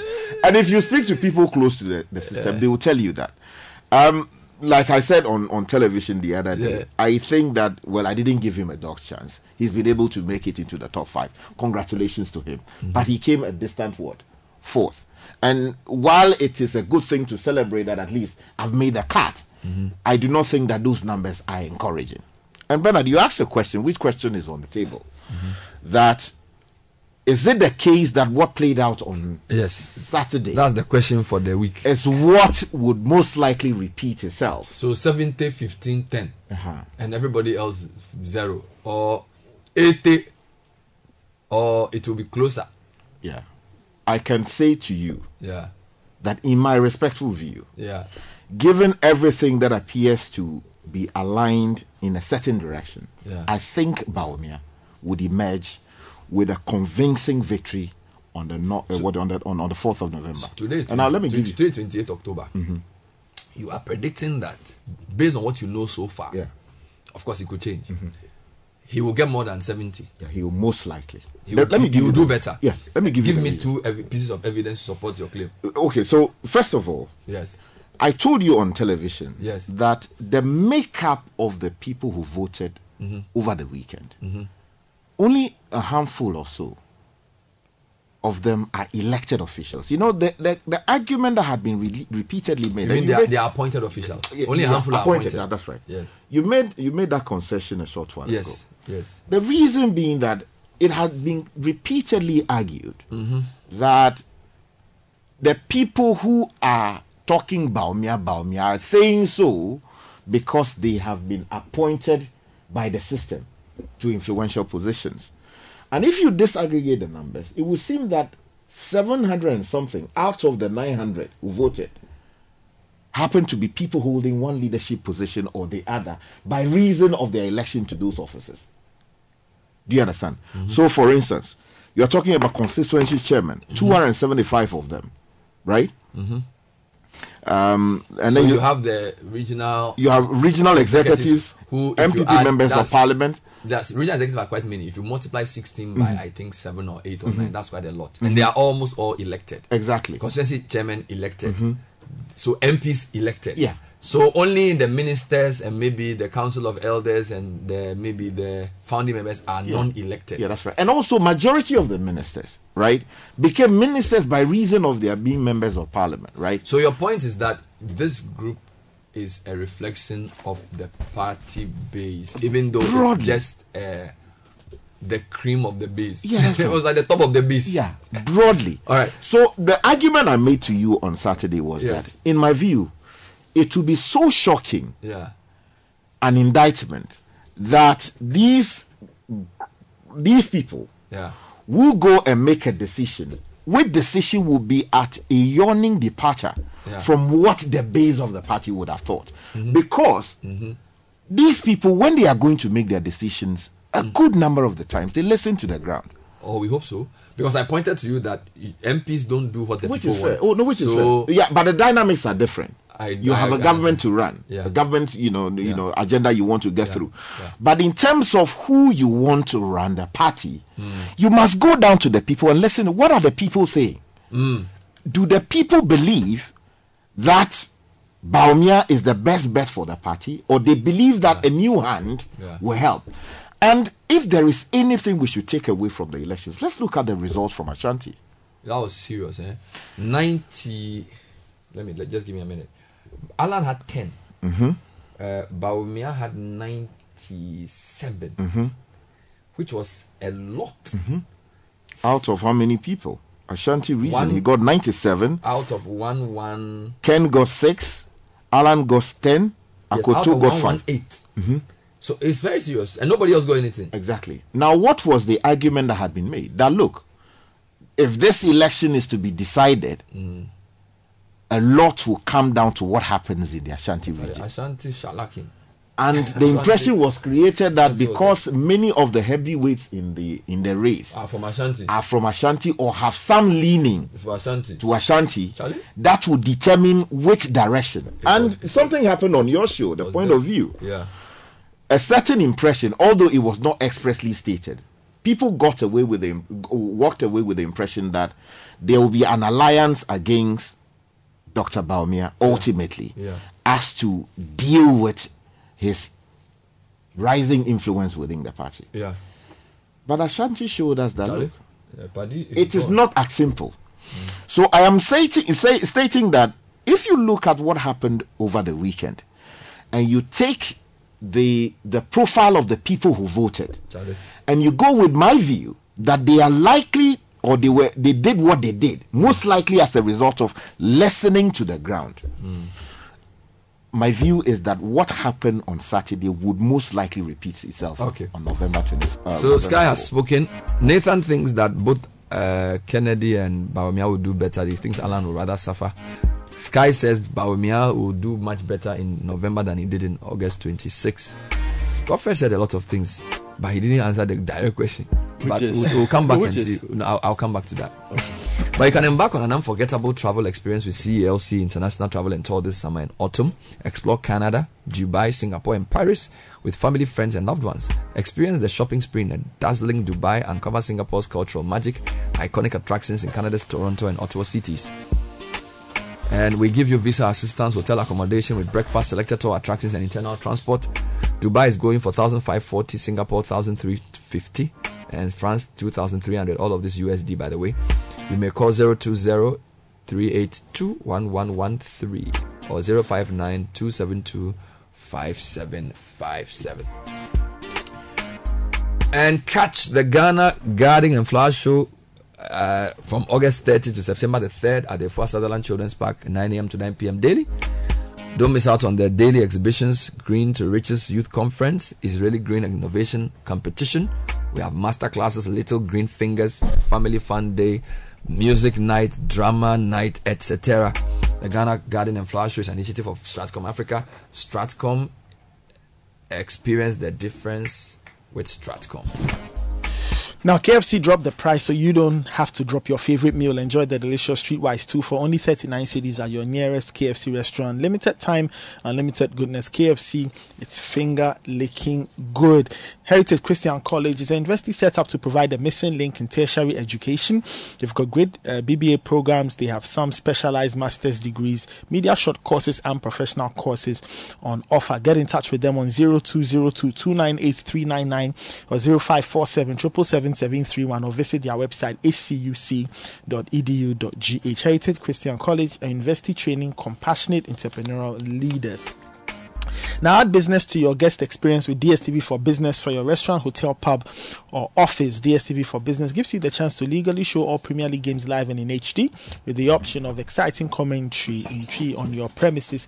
Catch all the goals, moments, clashes, derbies, and everything in between. Get in touch with DSTV for Business on 0302 740 566 or send them an email dstv.businessghana@gh.multichoice.com or visit their website dstv.com/business/en-gh. Now, for over 25 years, Standard Water has been providing quality and refreshing water to quench your thirst, and it's available in 11 regions, and they are still expanding to cover the rest of the country. So if you want bottled water, sachet water, water for your dispenser, or customized water for your parties and other special occasions, speak to Standard Water because it is quality water. Call them on 0202 055 703 or 0547 334 385, and this ad is FDA approved. There's more when we come back, plus your comments. I've received some very revealing comments about, I don't say revealing, but interesting comments from people, some of who have worked with some of the candidates about, particularly the Alan performance. And I'm going to read some when I come back. Stay with us. This is the City Breakfast Show, the city's biggest conversation. The City Breakfast Show. Rise above the noise. All right, here are some comments on the issues to do with the election. Very interesting. So somebody said, Bernard, Ken in the past had contributed resources and campaigned for some of his colleague parliamentarians to win their seats. They just said thank you in the votes that we saw. Let's go through some of the messages. Yes. Mate Kofredia says, the same people who voted in the super delegates are still delegates in the general election. And he thinks it's a foregone conclusion for Dr. Bawumia. This one says the majority of the delegates were politically made by the establishment, and their continuous stay in office as appointees and even as elected people is based on the support of the establishment. They couldn't have varied their votes.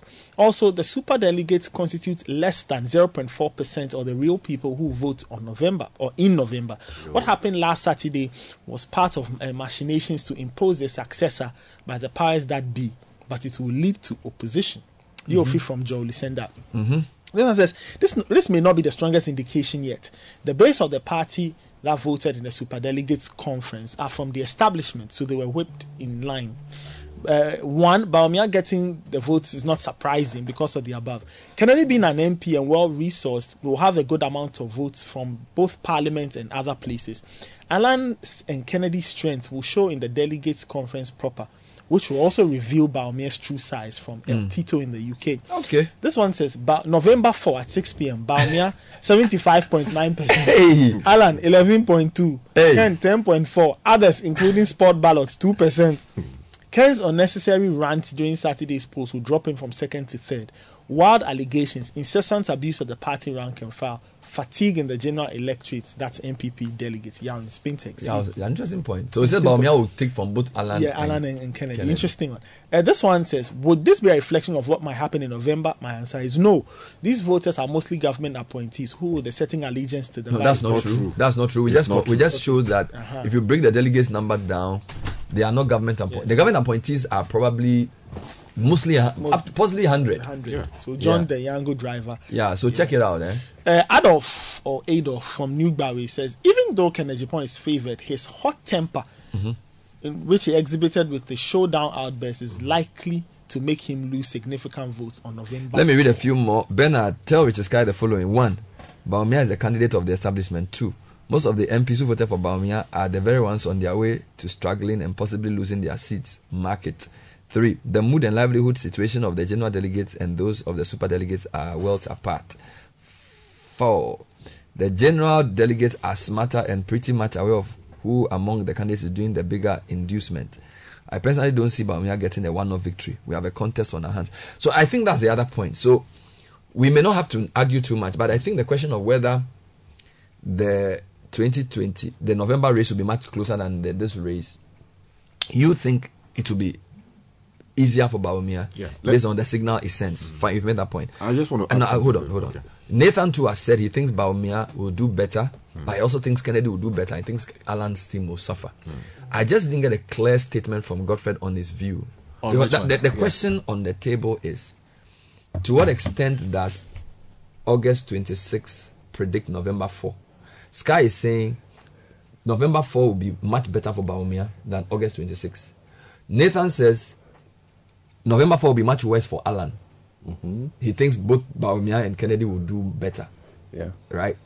I haven't gotten an answer from you on that point. I mean, it's a difficult question, to be honest with you. Yeah. Again, like based on the very different, as I explained, personas of the delegates that we are going to experience. But I do admit that Bawumia stands at a significant advantage going into November. It's something that you cannot overlook. Yeah. You know, I made a point which I have to sort of try and come back deal to. with. I was telling Sky on TV that the sampling of the 900, you see, to what extent is the 900 a prediction of the 200,000? Now, because you've sampled them deliberately and not randomly, do you get my argument? If you had randomly selected 900 people from the 240,000 to represent the various levels of the party in the various constituencies, and you had come up with this number, then you say that 70% is a good prediction. So my argument was that the sample is very carefully selected. All right, so it gives you a good sense of what those people are thinking, but it doesn't necessarily become a good predictor.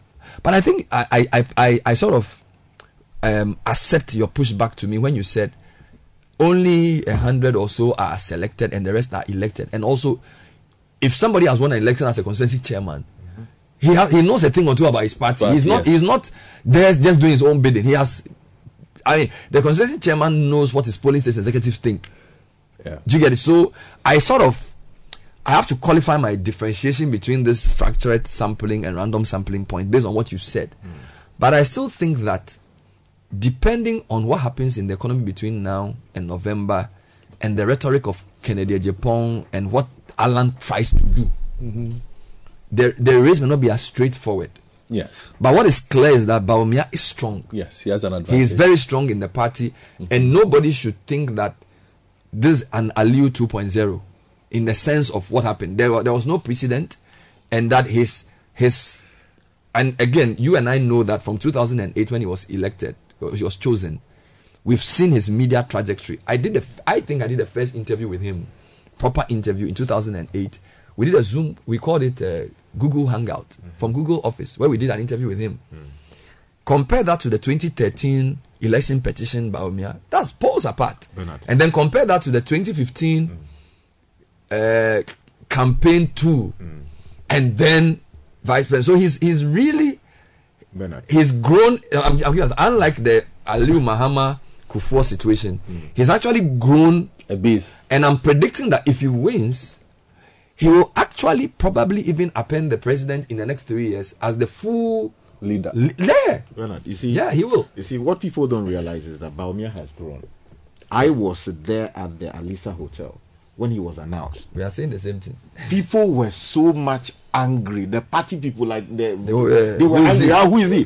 Badien, Bahu, Badien. And when we went to Takoradi, when he was outdoors, one of the people in the race today, we interviewed him. He said, the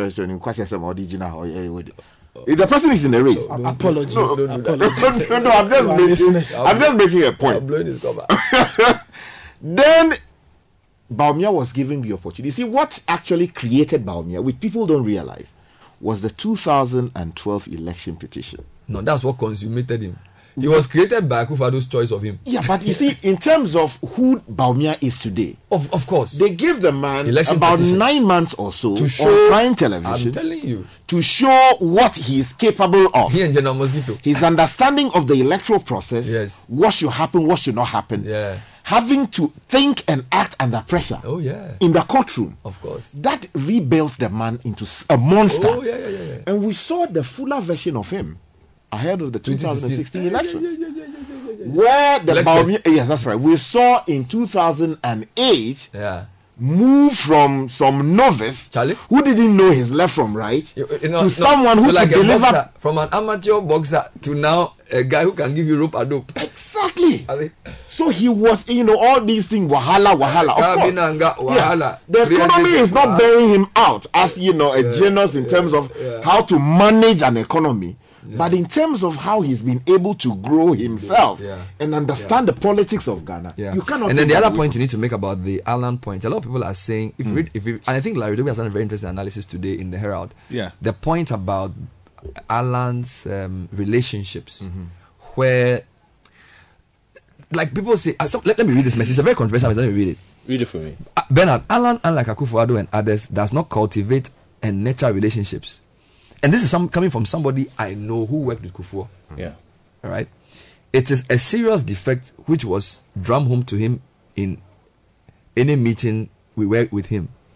Due to this defect, he was always putting new teams together anytime there's a campaign to run. His current team are largely new guys who were not with him in 2008 or 2012. In 2008, this person says he was part of the campaign team. Yeah. Alan's popularity came up as a result of Kufuor, Dr. Anani, Kojo Mpini, and Tommy Amatekbos, and the resources these people raised. John Kuma was Alan's first PA. Abu Jinapo was with Alan. Opayan San was with Alan. I was in the same camp with these guys. But the inner challenge with him is that he doesn't naturally care about his strategists and mafia guys. He will not call and maintain contact, unlike another campaign that I know. So he's talking like Nana. And then he says Yaboabi and Afeku were not in his team in 2012 and 2008. So you see this argument of his. So that's part of the point. Yeah, but that's also the point I made about you. Yaboabi has always been with him. Yeah, but the point, but the point is this. You see, finally for me, on some of the self-inflicted injuries that Alan has put on himself in his campaign. This message, for instance. Who's his campaign manager? Do you even know? I know he didn't know. The fact that we're even struggling is a problem, isn't it? His campaign manager.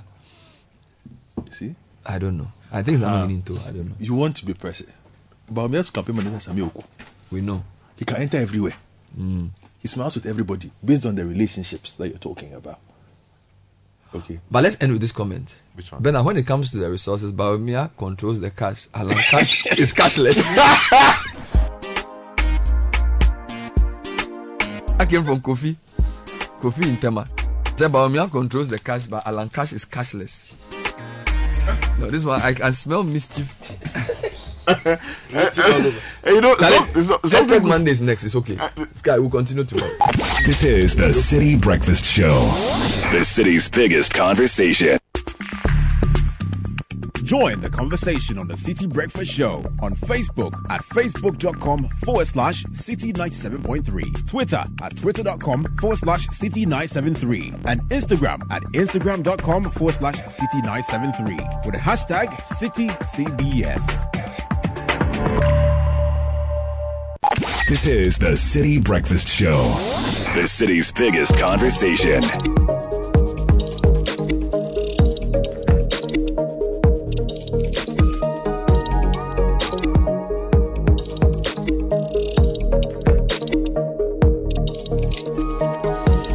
Welcome to the August edition of EdTech Monday. As usual, we are live on the City Breakfast Show. We are live on City 97.3 FM's Facebook page, and we're also live on Mest Africa's Facebook page as well. My name is Nathan Kwa. I'm your moderator for the session. Now, EdTech Monday is a platform for EdTech entrepreneurs, education stakeholders, and government reps to facilitate critical conversations on the use of technology for teaching and learning.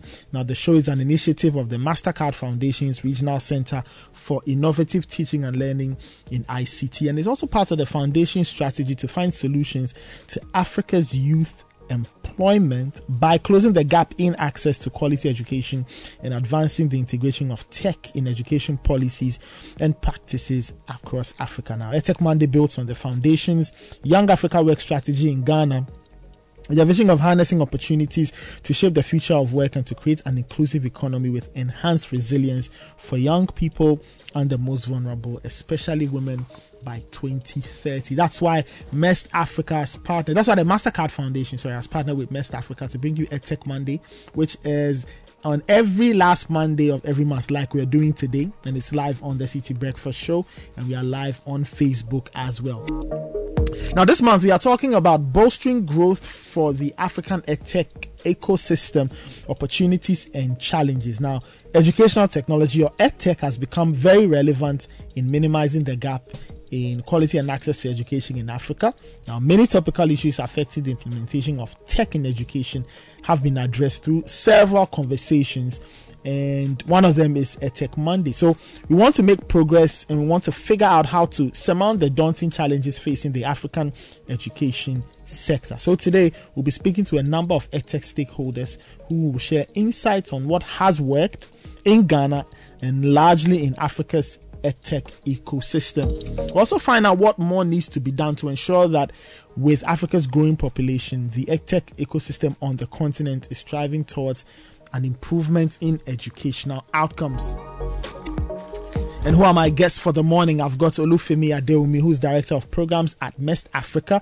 Now, he's got 30 plus years of experience in tech, including executive roles in global firms across telcos, finance, startups. Femi holds dual MBAs, and his tech expertise merges with the zeal for using tech and entrepreneurship to fuel Africa's economic growth. Femi, thank you so much for joining us and welcome to EdTech Monday. Thank you very much.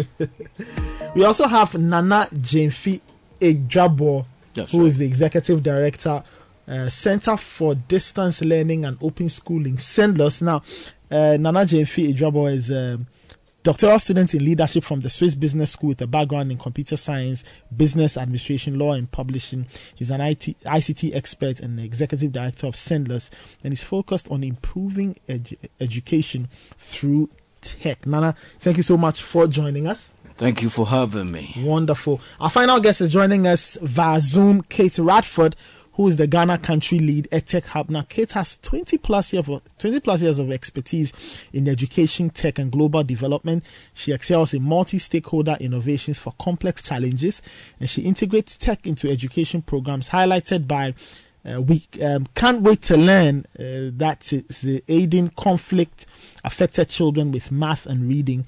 Now, recognized with UNESCO's 2018 Al Khalifa Prize, she supports Ghana's Ministry of Education for effective EdTech policy and data-driven decisions. Kate, if you can hear me, good morning and welcome to EdTech Monday. Good morning and lovely to be here. Thank you. Thank you so much for joining us. Let me welcome my guests once again. Let me start off with Femi and Nana Jemfi, who are in studio with me. Now, we do know what COVID brought. COVID was a very testing time for everybody. It forced, students to adopt the home-based learning system, and everybody had to try and do that. There's been an increased demand for EdTech startups in Sub-Saharan Africa. So, where does Ghana stand in comparison with other countries in the sub-region? Femi, let me start off with you. Okay, I was hoping Nana, okay, maybe Nana can give us that. Because I know that some of the key innovations at Sendlos was actually burst during COVID. Okay, Nana, so let's hear from you. All right, thank you very much for giving me this platform, and thank you to my co-panelists and the host. Greetings to everyone, your listeners, and of course I bring you greetings from the Honorable Minister of for Education and the entirety Ministry of Education and Sendlos staff. Okay. Yes, COVID came to our shores, and at that time, 2019, we had to be prepared to make sure there's no learning loss. So what Sendlos did was very important. We had what we call the iBox and the iCampus. The iBox is simply an offline learning management system, and the iCampus is the software version of the iBox. So that one is an online. So at that time, the country needed to make sure students don't lose anything. There shouldn't be any gaps. So we fell on the iBox to make sure that we achieved learning, even though during the COVID. So that is what we did. And we had content at St. Louis. Most of the content are for pre-tertiary from JHS and from SHS 1, 2, and 3. So we could leverage on that. And quickly we gave some of our content to Ghana Learning TV. So they were playing on the TV stations and other stuff. So students can leverage on it to study. So the iCampus was the online version. So if you have anything connectivity, you can still log into the iCampus when St. Louis give you the password and other stuff. So that is what St. Louis did during the COVID, and actually it's really helped out. And Ghana did not record a lot of learning loss, so it made it very easier for students to still gravitate on educational content and teachers to also teach. So we were able to keep the gap. Yes, the impact was very great. It affected Ghana and other places, but still, because of these two interventions, we were able to augment on that. Thank you. Wonderful. Femi, same question to you. If you compare Ghana to other countries in the sub-region, where does Ghana stand? Yeah. So COVID actually helped wake everybody up. Because for 1 year, many of us, our students, were at home. Schools were shut down. But also, it's opened the eyes of people to the alternatives to learning. Okay. And people started doing courses through like Zoom calls, using WhatsApp to share education content. Yeah. I'm actually aware, one of my nephews, their school was sending content to them via WhatsApp during COVID, for them to learn. And we had to pay some little money for that additional support. So Ghana is not doing too badly. In sub-Saharan Africa, I think the leaders are Kenya and Nigeria. But Ghana is picking up really, really, really fast. I can count that I know personally 20 edtech startups in Ghana. And I'm sure the real number will be like 50 to 100. Recently, the President's Award, I don't know if you're aware of the Presidential Award for startups, 3 of the top 6 companies were edtech companies. So I think Ghana is really, really coming up. Ghana has a department, St. Louis, responsible for coordinating edtech across the country. I don't think many countries have this. I see. So, yeah.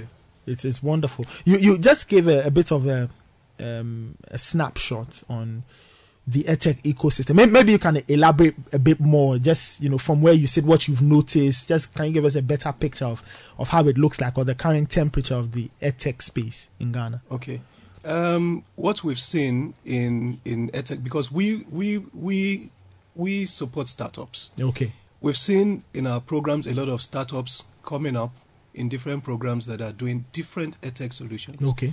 We have like Dext, that's manufacturing small devices, for science set for children to use up to, I think, in basic school. We have eCampus also that sort of mirrors iCampus that so I comes from the government part that St. Louis has, but eCampus is like the private initiative. We have Scribbleworks, one of the winners at the Presidential Award as well, that helps a simple tool using like Google Sheets for students to take exams online. And teachers set the exams online, students take the exam online. In a matter of minutes, the exams are marked. They have their results. So and then the teachers have the analytics behind that to see how each student performed.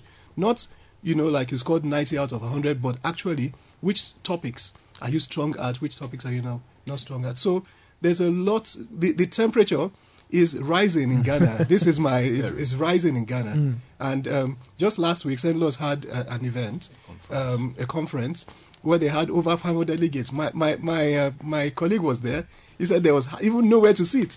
So the place was jam-packed. So the temperature is really, really rising. Wonderful. Yeah. Let me get to the Zoom and speak to Kate Radford. She's our third guest. She's joining us via Zoom. Kate, if you can hear me, what are some of the learnings we have, and what are some of the learnings we are applying from other African countries in building our own edtech ecosystem here in Ghana? Yeah, I think there's a couple of really important considerations that the Ministry of Education is taking along, and one is very much the importance of building trust along the value chain of the system, making sure that teachers accept new technology when it comes in, making sure that what is built is fit for purpose. And what we've seen the ministry do is really emphasize building up the capacity of local Ghanaian both employees of the ministry, but also the EdTech system, EdTech private sector as well, to actually be able to support that endeavour, because that also builds sustainability. It allows you to adapt over time, and I think that's really important. Another thing that we're seeing from the ministry, which I think is very admirable, is looking at open source materials, making sure that there's no vendor lock-in, that there's the ability to adapt, that you're building on what others have done potentially in other countries, but also in Ghana. For example, there's a lot of learning and teaching content that's being developed in Africa now, and that can be adapted by Ghanaians for the Ghanaian system, and that can add all sorts of cost efficiencies as well. We're also seeing a really nice emphasis, and we heard it from the minister actually last week at the CENLOS conference, on making sure that STEM is highlighted throughout the education system, and that over time we'll be able to further educate Ghanaian citizens and students to be able to play a role in technology, not just for education, but also for other fintech, etc. So I think there's really, really great signs there in Ghana. Wonderful. Let me stay with you and find out, from your own experience and from what you've witnessed so far, what have been some of the largest gaps in Africa's edtech industry, and how can Ghanaian edtech innovators fill these gaps? Yeah, I think one of the things with technology, of course, it's new and it's a journey. And I think what we have been seeing, and it's come through in the UNESCO Global Education Monitoring Report just recently again, is that there's not enough evidence about what works. So, and by what works, it means what actually creates a change in learning outcomes, and what do you need to do, because technology is one component, but what do you need to do in schools? What do you need to do in ministries to ensure that the promise of education technology can be met? So I think it's been a challenge to have the funds and the time to invest in research about what works and to adapt as you go. Coming back to that theme, obviously connectivity remains an issue. And again, we heard last week at the CENLOS conference that the ministry is trying its best to look at that with local providers.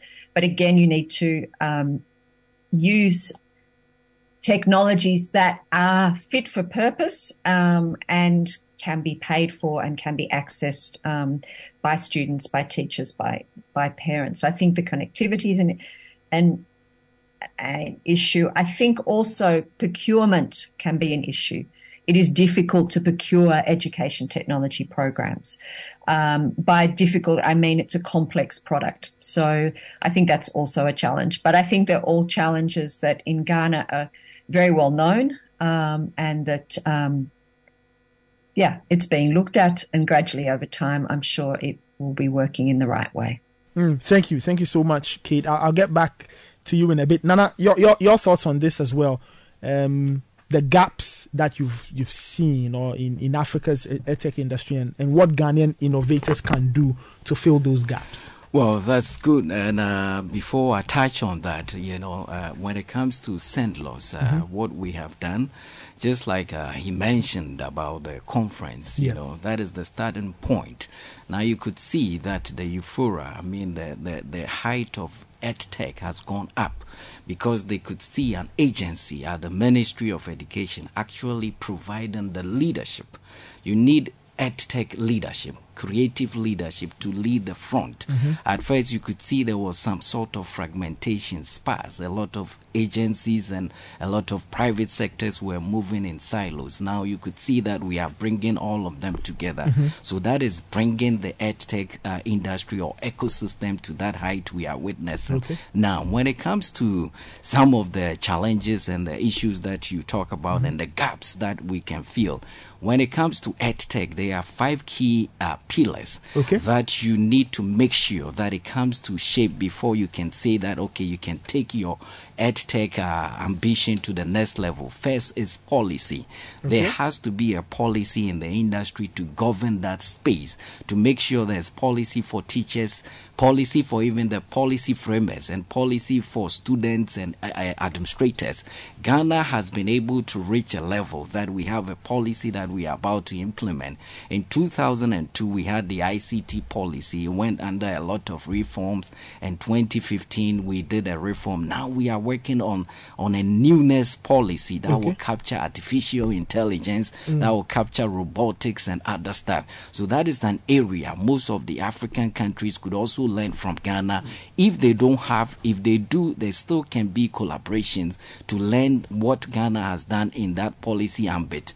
The other part is infrastructure. When we speak about infrastructure, we are talking about connectivity, data centers, and the digital divide, that is devices to use. If you are talking about ICT in education, when you send the content, students should be able to leverage on it to study, and they need tablets. Ghana is now about to introduce one student, one tablet, which is very fantastic. So I believe that is an area that we could also learn from each other in the African countries and other stuff. What Nigeria has done, what Kenya has done, what Ghana is doing, we all have to come together. So innovators in Ghana could also push to take advantage in that area. So when it comes to connectivity, as of now, we are 70% connected in Ghana. The 30% deficit, we still have to find means to collaborate to fix it. And that is an area that I believe innovators can also come in, not only from Ghana, other places for us to collaborate to fix it. Third part is content. The blood of online education is content. It has to be an EdTech content. It has to be digital content. Content that could be used by students and teachers to teach. Teachers has to build what we call the techno-pedagogy. Teaching in class and teaching online, there's two different things. So you need to bring them up to be able to gravitate on the content. St. Louis, we have studios and we have masters to teach how to produce those content. So these innovators that we have trained, the experts, they should be able to go to the African continent to teach other people.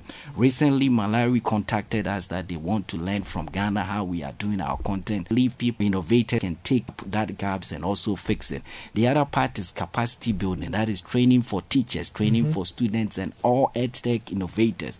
We need to make sure we give that training to the teachers to be able to teach online, to be able to do other things like I spoke about, and even the students. And we don't leave the parents out. So these are the stuff we are doing. And the last part is assessment.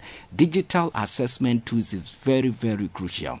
So innovators in Ghana, I have brought a lot of them at St. Louis that we are teaching them. So now they know what kind of digital tools to bring out to assess when it comes to online education, because people believe in their mindset that the fidelity of assessment done online is not weightier compared to traditional classroom. If you receive your certificate from online, they don't people have sort of, so assessment tools, we need to make sure we have tight assessment that speaks to our benchmarks, our robust benchmarks when it comes to our curriculum. So that is what we are doing at St. Louis. So we have experts that personally we train them all the time for these 5 key areas. So they can also go to other African countries and train them to see how they can fill the gap so we can achieve one vision for Africa, especially since we have Agenda 2063. Thank you. All right. Great thoughts, Nana and Kate. Let's get a snippet. A few days or a few weeks ago, there was a stakeholder forum on the same topic, opportunities and challenges, in terms of bolstering growth for the African EdTech ecosystem. Bernard Avle was the moderator. And so we'll give you a few minutes, get the highlights, and we'll give you some critical takeaways from that particular discussion.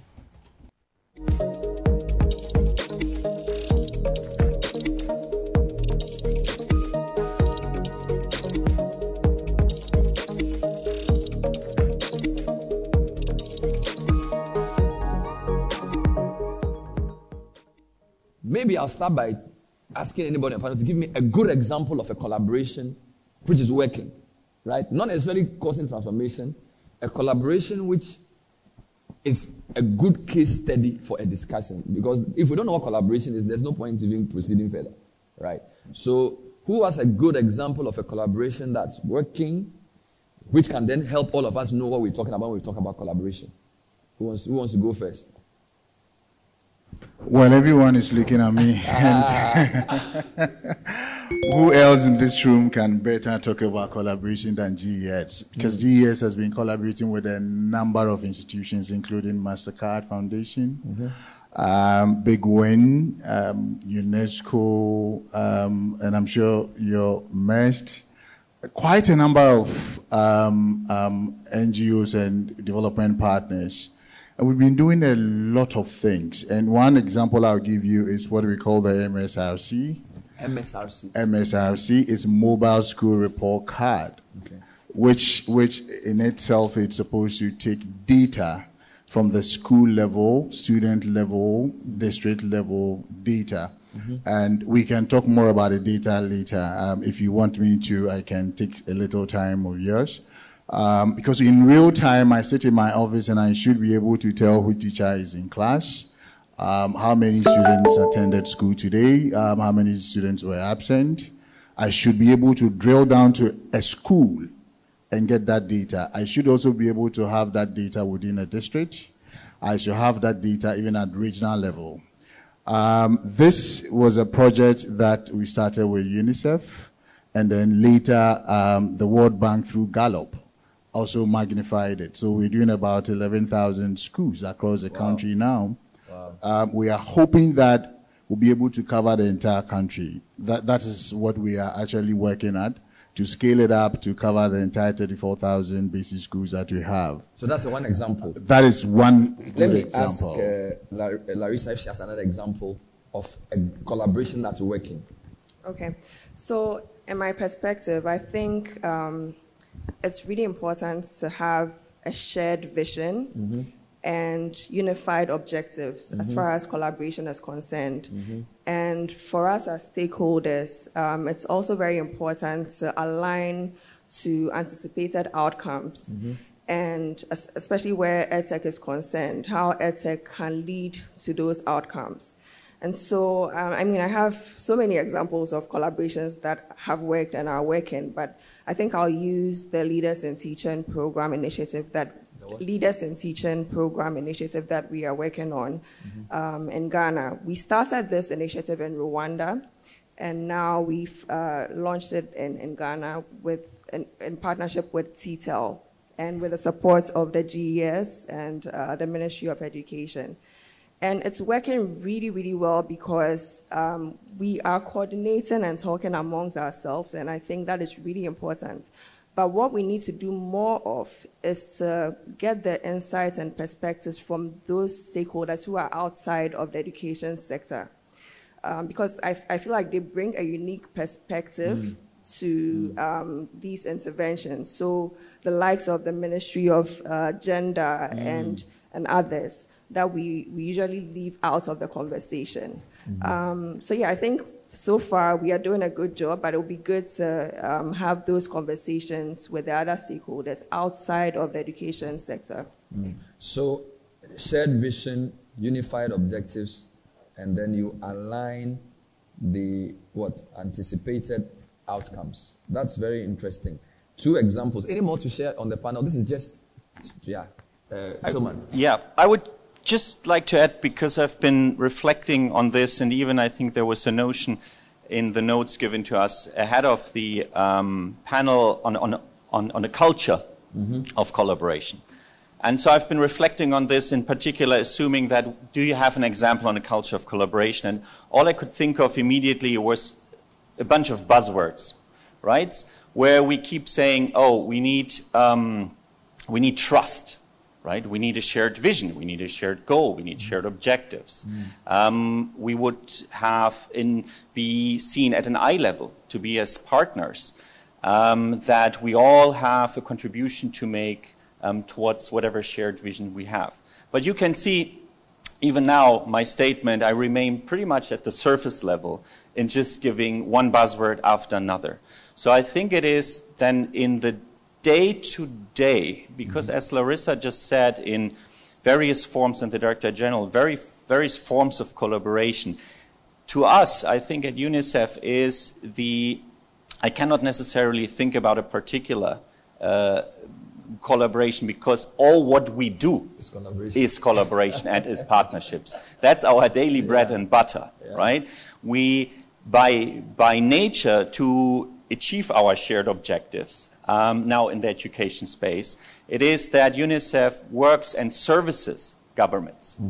And we include a variety of stakeholders, whether they're direct or indirect stakeholders.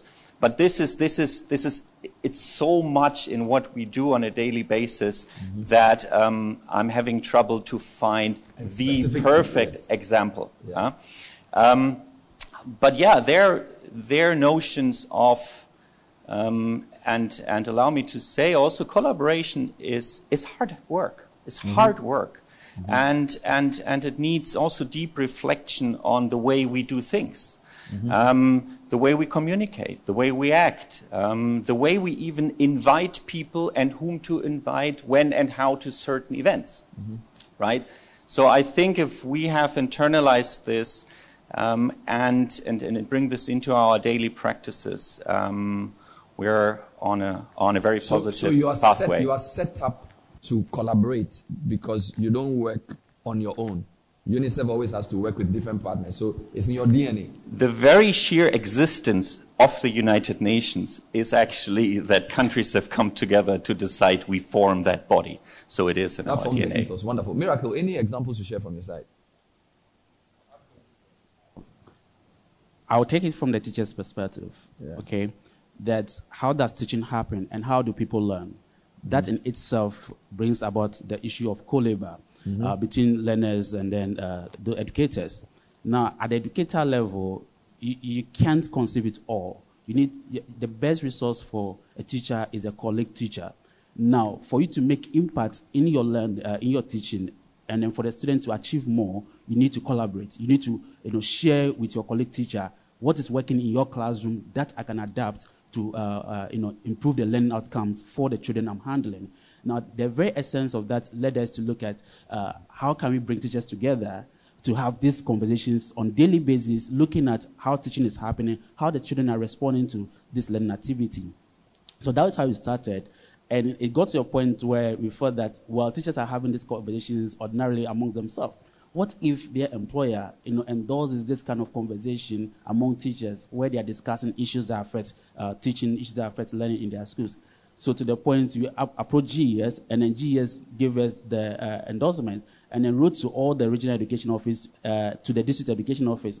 As we speak right now, GES is having an activity in Cape Coast with teachers. Now, that only happened because we have the collaboration with GES, and then GES allows us to bring the teachers together to have this meaningful day of conversation that are looking at the impact they're making in the schools and in the classrooms. Wonderful. Yeah. Well, since you've all shared examples, I have an example to share. EdTech Monday is a great collaboration.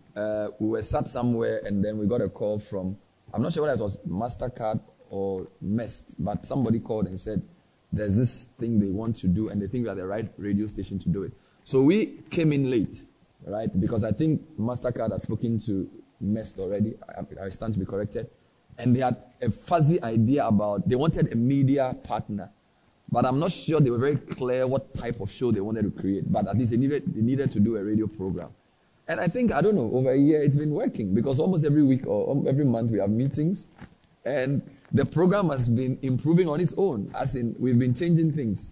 So I think that EdTech Monday is a great example of collaboration. Now, you've mentioned the MSRC and you've mentioned the leaders in teaching. My next question will be, what areas of collaboration do we think we need? Because we all understand what collaboration is now. And we know who the stakeholders are, right? Government is a stakeholder, which is you. Development partner stakeholder, which is you. I don't know, are you a development partner? Or you are, what are you? Or you are, because you are a stakeholder, Miracle. You are government, you are development partner. You are development partner? Wonderful. So, what areas of collaboration do we think we need? By areas, I'm talking of emphasis. Is it teaching, technology adaptation, data? There's so many things. Media, advocacy in parliament. What areas do we think we need to really drive collaboration to achieve? Because in this room we have energy. We know what we want to achieve. We need a policy framework. We need a voice in parliament. We need a champion in government. So, from GES perspective, give me one or two areas that you seriously think that there's opportunity or a gap for collaboration to bring transformation. Thank you, Bernard. From GES perspective, I think our vision is already cut out and spelled out in the Education Strategic Plan 2018 to 2030, where we seek to whip up the desire and competencies in the children, the early child, in how to use ICT in learning. Again, we also want to equip all our pre-tertiary students, right from the primary school, GHS, up to SHS, with skills in digital literacy. We are also expected to use ICT for education management and administration.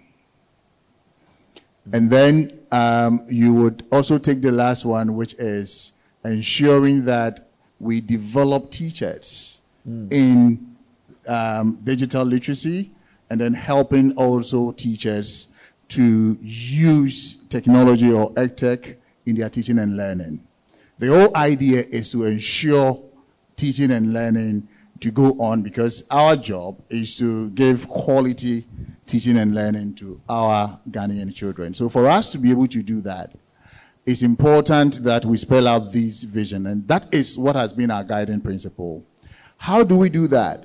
Most of these things that I've mentioned are things that we would need to partner with MDAs, right? Ministries, departments, and agencies, other stakeholders, like even the teachers in there. You said they are great stakeholders. We need to consult them. We need to co-create most of the things that we're going to do with them. The NGOs, the techpreneurs, the development partners.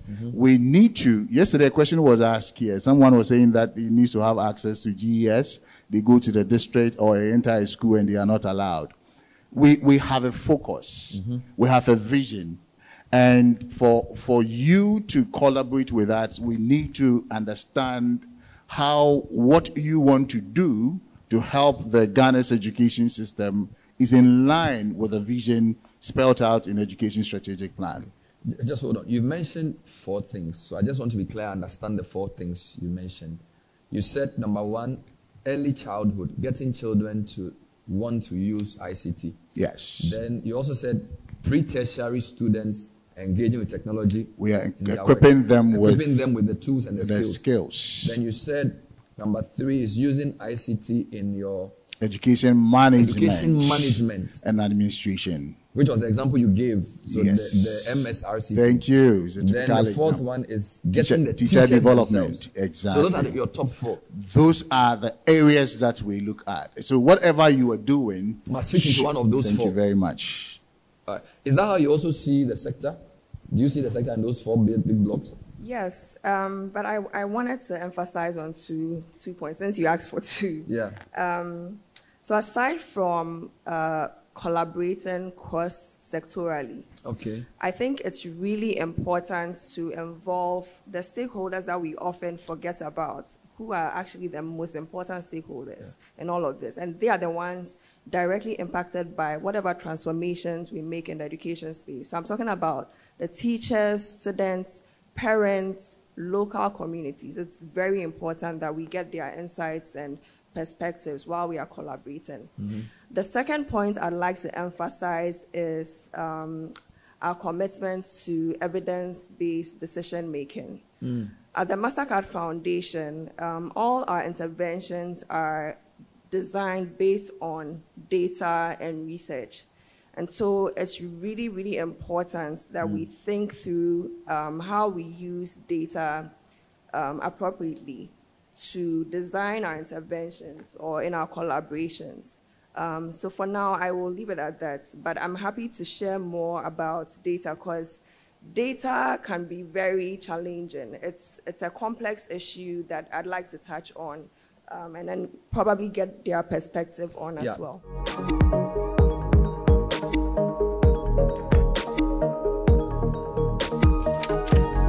Welcome back. So that was those were some highlights and some critical takeaways from the stakeholder forum put together by the MasterCard Foundation and MEST and major stakeholders in the EdTech space. Of course, the conversation was moderated by Bernard Avlen. It was on the same topic we are discussing this morning, bolstering growth for the African EdTech system or EdTech ecosystem, opportunities and challenges. My guests are still here with me. They haven't gone anywhere. They're still in the studio. Olufemi Adeomi, who's Director of Programs at MEST Africa. Nana Jemfi Idrabo, the Executive Director of Sendlos, and Kate Radford, who's the Ghana Country Lead EdTech Hub. She's joining us via Zoom. My guests, thank you for staying with me. My next question is for Nana, Jemfi, and Kate. So I think let me speak to Nana first, and then we'll get to the Zoom. So let's talk about the other challenges that are facing the EdTech ecosystem in Ghana. Maybe you can share some light on that. And how do we position ourselves as a country to take advantage of the opportunities in this space or in this ecosystem? All right. Thank you for that question. I think firstly I will look at the challenges that is facing EdTech in Ghana, and it could be Africa as a whole. One is we need that policy I spoke about. But policy comes under EdTech leadership. We are very fortunate to have the Minister, Honorable Minister for Education, who knows the importance of EdTech. So we are in Ghana, we are gravitating towards something very positive because of his leadership. And of course, the setup of Sendlos. If you look at other countries, you don't have any setup as an agency as Sendlos there. You know, what we do is we serve as the catalyst for EdTech. So we drive the space. So that is really helping Ghana to some sort of degree. And with the policy bit, when I said it, leadership is needed there. So you could see that we are working on our policy to certain level. It's about to be implemented. Of course, it has to go through Parliament and Cabinet, then we'll implement that. The other part that has been a challenge is the connectivity. That has been an issue, not only in Ghana, but the continental as a whole, African continent, because when it comes to connectivity, there's still gaps. It's only maybe South Africa that I know they launch a project, SA Connect, that they are close to 99 or some percent close to achieving that. But other countries, you could see, Ghana, we are at 70%. I believe we can come together. There is still some areas, opportunities there for stakeholders, the private sector, the public sector, the industry, the academia, the telcos to come together and jump on those opportunities, because they can do what we call the infrastructural sharing, whereby people can share. Telcos like MTN and Airtel, Tigo, and other people, they can come together and do infrastructural sharing. And of course, the public sector should also be able to work with the private sector. So the infrastructure or the connectivity part has been an issue for EdTech. And of course, content. Sendlos, we produce content, but you could see there's still gaps in the content. Right now, we have some content, but we don't have all. So I believe there's still an opportunity. It's been a challenge, but it's an opportunity for stakeholders to come together to support Sendlos to produce content for EdTech. So that is one key area we should also look at. And also, if you look at the curriculum, that is also a challenge anywhere. When we talk about curriculum, your curriculum should be able to support your EdTech initiatives. Okay. If the curriculum does not support it, you have an issue.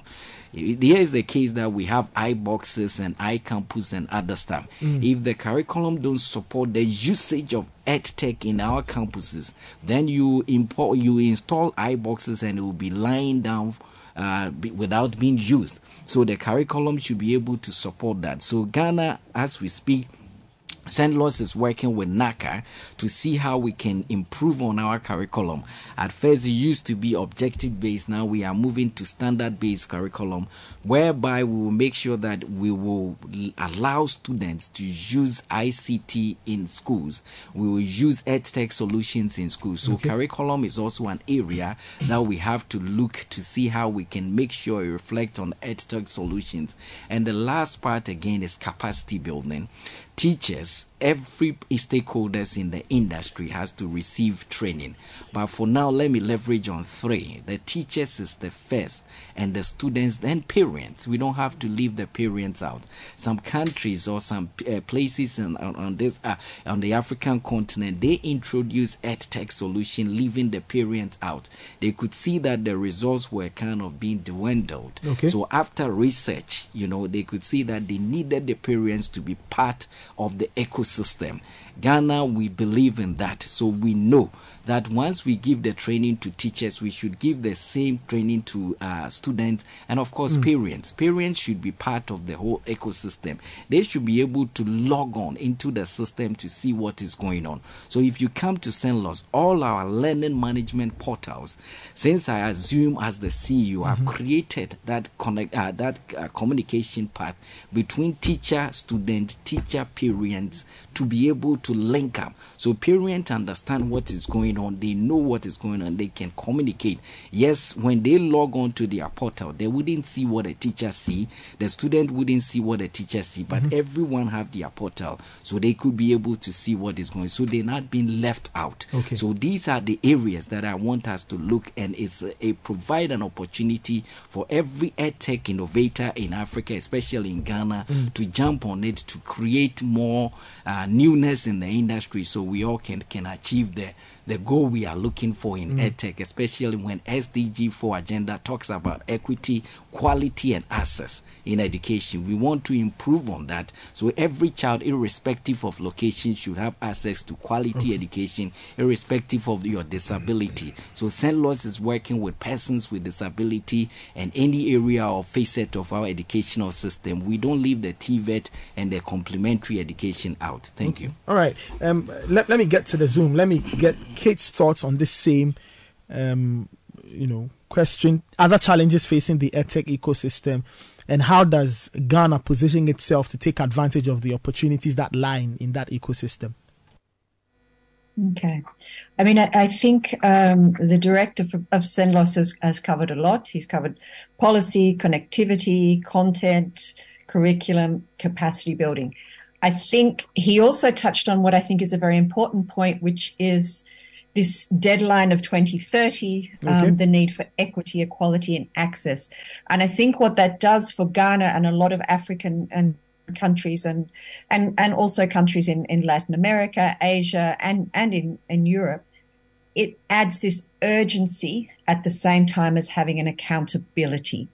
And I think the biggest challenge for ecosystems in Ghana is to say, how do we reach this very tight deadline, but in a way, as Nana has been talking about, that we actually get the adoption of this new technology.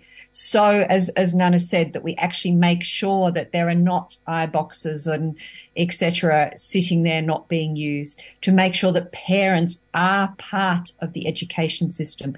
One of the most important things about for basic literacy and numeracy, if you want to have really good results, is the engagement of parents. So I think this whole emphasis on the urgency of getting change and improving learning outcomes, plus very heavy emphasis on wanting to invest accountably, wanting to be able to share your results with your own citizens, but also with those who have supported the process.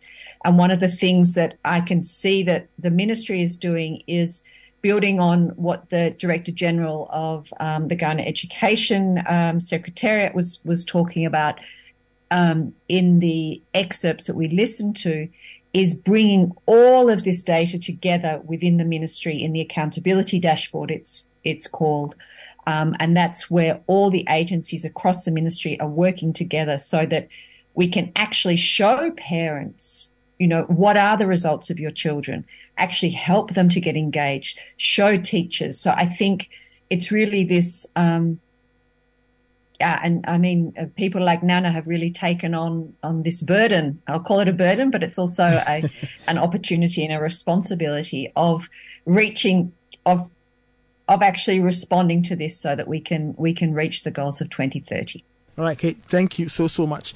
Femi, let me get to you. You get, I think, the last question because we need to play a vox pop because of time. What does the future look like? For Africa, for Ghana as a whole, when we talk of EdTech and related matters? I think the future is bright, but we need to also, everything we've discussed now is focused more on what the government is doing. But we need to also move away from that mindset of being recipients of solutions to this problem, and then also now become part of the solution. For example, I would like to challenge parents. There are already a whole lot of EdTech solutions out there. Okay. On YouTube, there are content. I've seen Ghanaian content on YouTube teaching mathematics. There are many Ghanaian EdTech startups and apps on the Google Play Store or iPhone Apple Play Store. So they're all there. Parents should also now take the initiative. They already have smartphones. Even if you don't want to give your child a smartphone for themselves, they can use your own smartphone. So download these apps. Download iCampus. Download eCampus. Download the Scribbleworks app. Download, all the apps that carry the Ghanaian content, and even that carry more global content that also is supported in Ghana, because maths is maths really anywhere in the world, right? Download those apps. Go to Google. Use like Khan Academy. It's all there. Resources to help your children, because we parents have that first responsibility for our children. Okay. Also, for students, don't wait for the government. The information is out there. Many of you can already afford video. Can afford data. You watch YouTube, watch Facebook and things like that. I know some telcos are given access to some sites on free data access to some sites like Facebook, and on Facebook there are content being delivered. So students also should just go online and search for the content and use the solutions that are out there. Don't wait and say until the government does something for me, because we really are the drivers of the change. Then for teachers, a lot of teachers now, I this morning I was just researching, I saw, I think it's Ajoa, I've forgotten the name, some Ghanaian person creating educational content on YouTube, teaching maths on YouTube. So teachers also should go and begin to create content on YouTube. Invite students to come and watch the content. Is a way of also promoting your own career as a teacher, but also now solving the problem. So the building blocks are already there. Okay.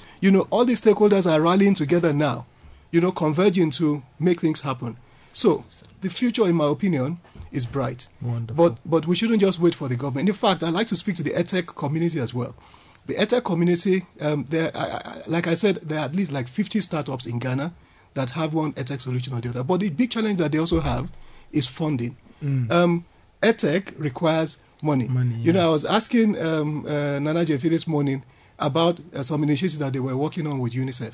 And so how many schools? He said like 3. I said, but what's the problem? He said, well, funding is a problem. So EdTech requires funding, so I'm also calling on investors, local and international, to also begin to support the local EdTech initiatives. Okay. Either through accelerator programs, through incubator programs, through investments, to begin to get access to the market. Okay.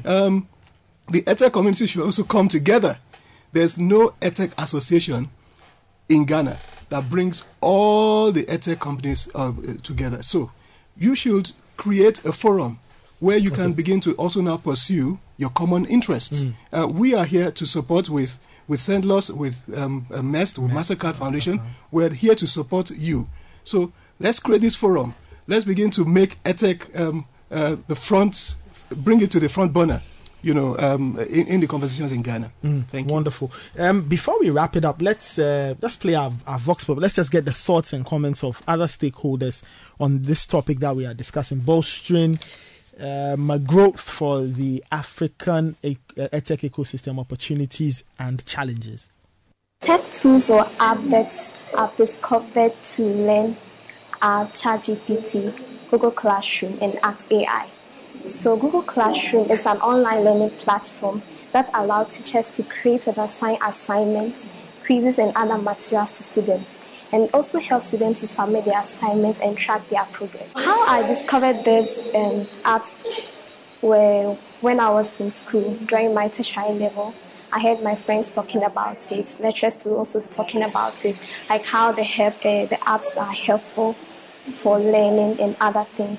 So it also encouraged me to also sign up for it and then download the apps.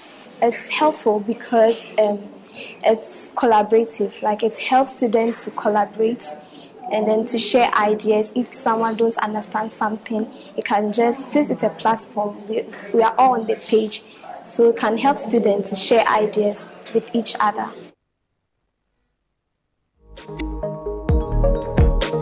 All right, so those were some thoughts of students or people who use tech to learn, and it's a great way to end our conversation. This has been the August edition of EdTech Monday on Citi 97.3 FM. We're live on the Citi FM Facebook page and on MEST Africa's Facebook page as well. My name is Nathan Kwa. I moderated the session, and I had Olufemi Adeomi, Director of Programs at MEST Africa, in the studio with me. I also had Nana Jemfi Edrabo, Executive Director at the Center for Distance Learning and Open Schooling, Sendlos, and via Zoom, Kate Radford, Ghana Country Lead EdTech Hub. Ladies and gentlemen, thank you so much for joining us this morning. We appreciate that. It was great. It was insightful. It was educative, and we'll do it again in a month. Thank you. And many thanks to our listeners out there. We appreciate the fact that you took time off to listen to us. Remember, EdTech Monday is part of the MasterCard Foundation's partnership with MEST Africa. Now, the two of them have come together to bring us EdTech Monday, which is every last Monday of every month, live on the Citi Breakfast Show. And is a platform for EdTech entrepreneurs, education stakeholders, and government reps to facilitate critical conversations on the use of technology for teaching and learning. We'll be back with another insightful session next month. Thank you. Until then, keep using tech for education. Coming up next is the news at 10. Caleb Kuda is here with the details, and after that, Branch in the City will be on. Chantella Nombase will be on to give you some great tunes while you work and while you go through the working day. And then later on, we have more programs on Citi 97.3 FM.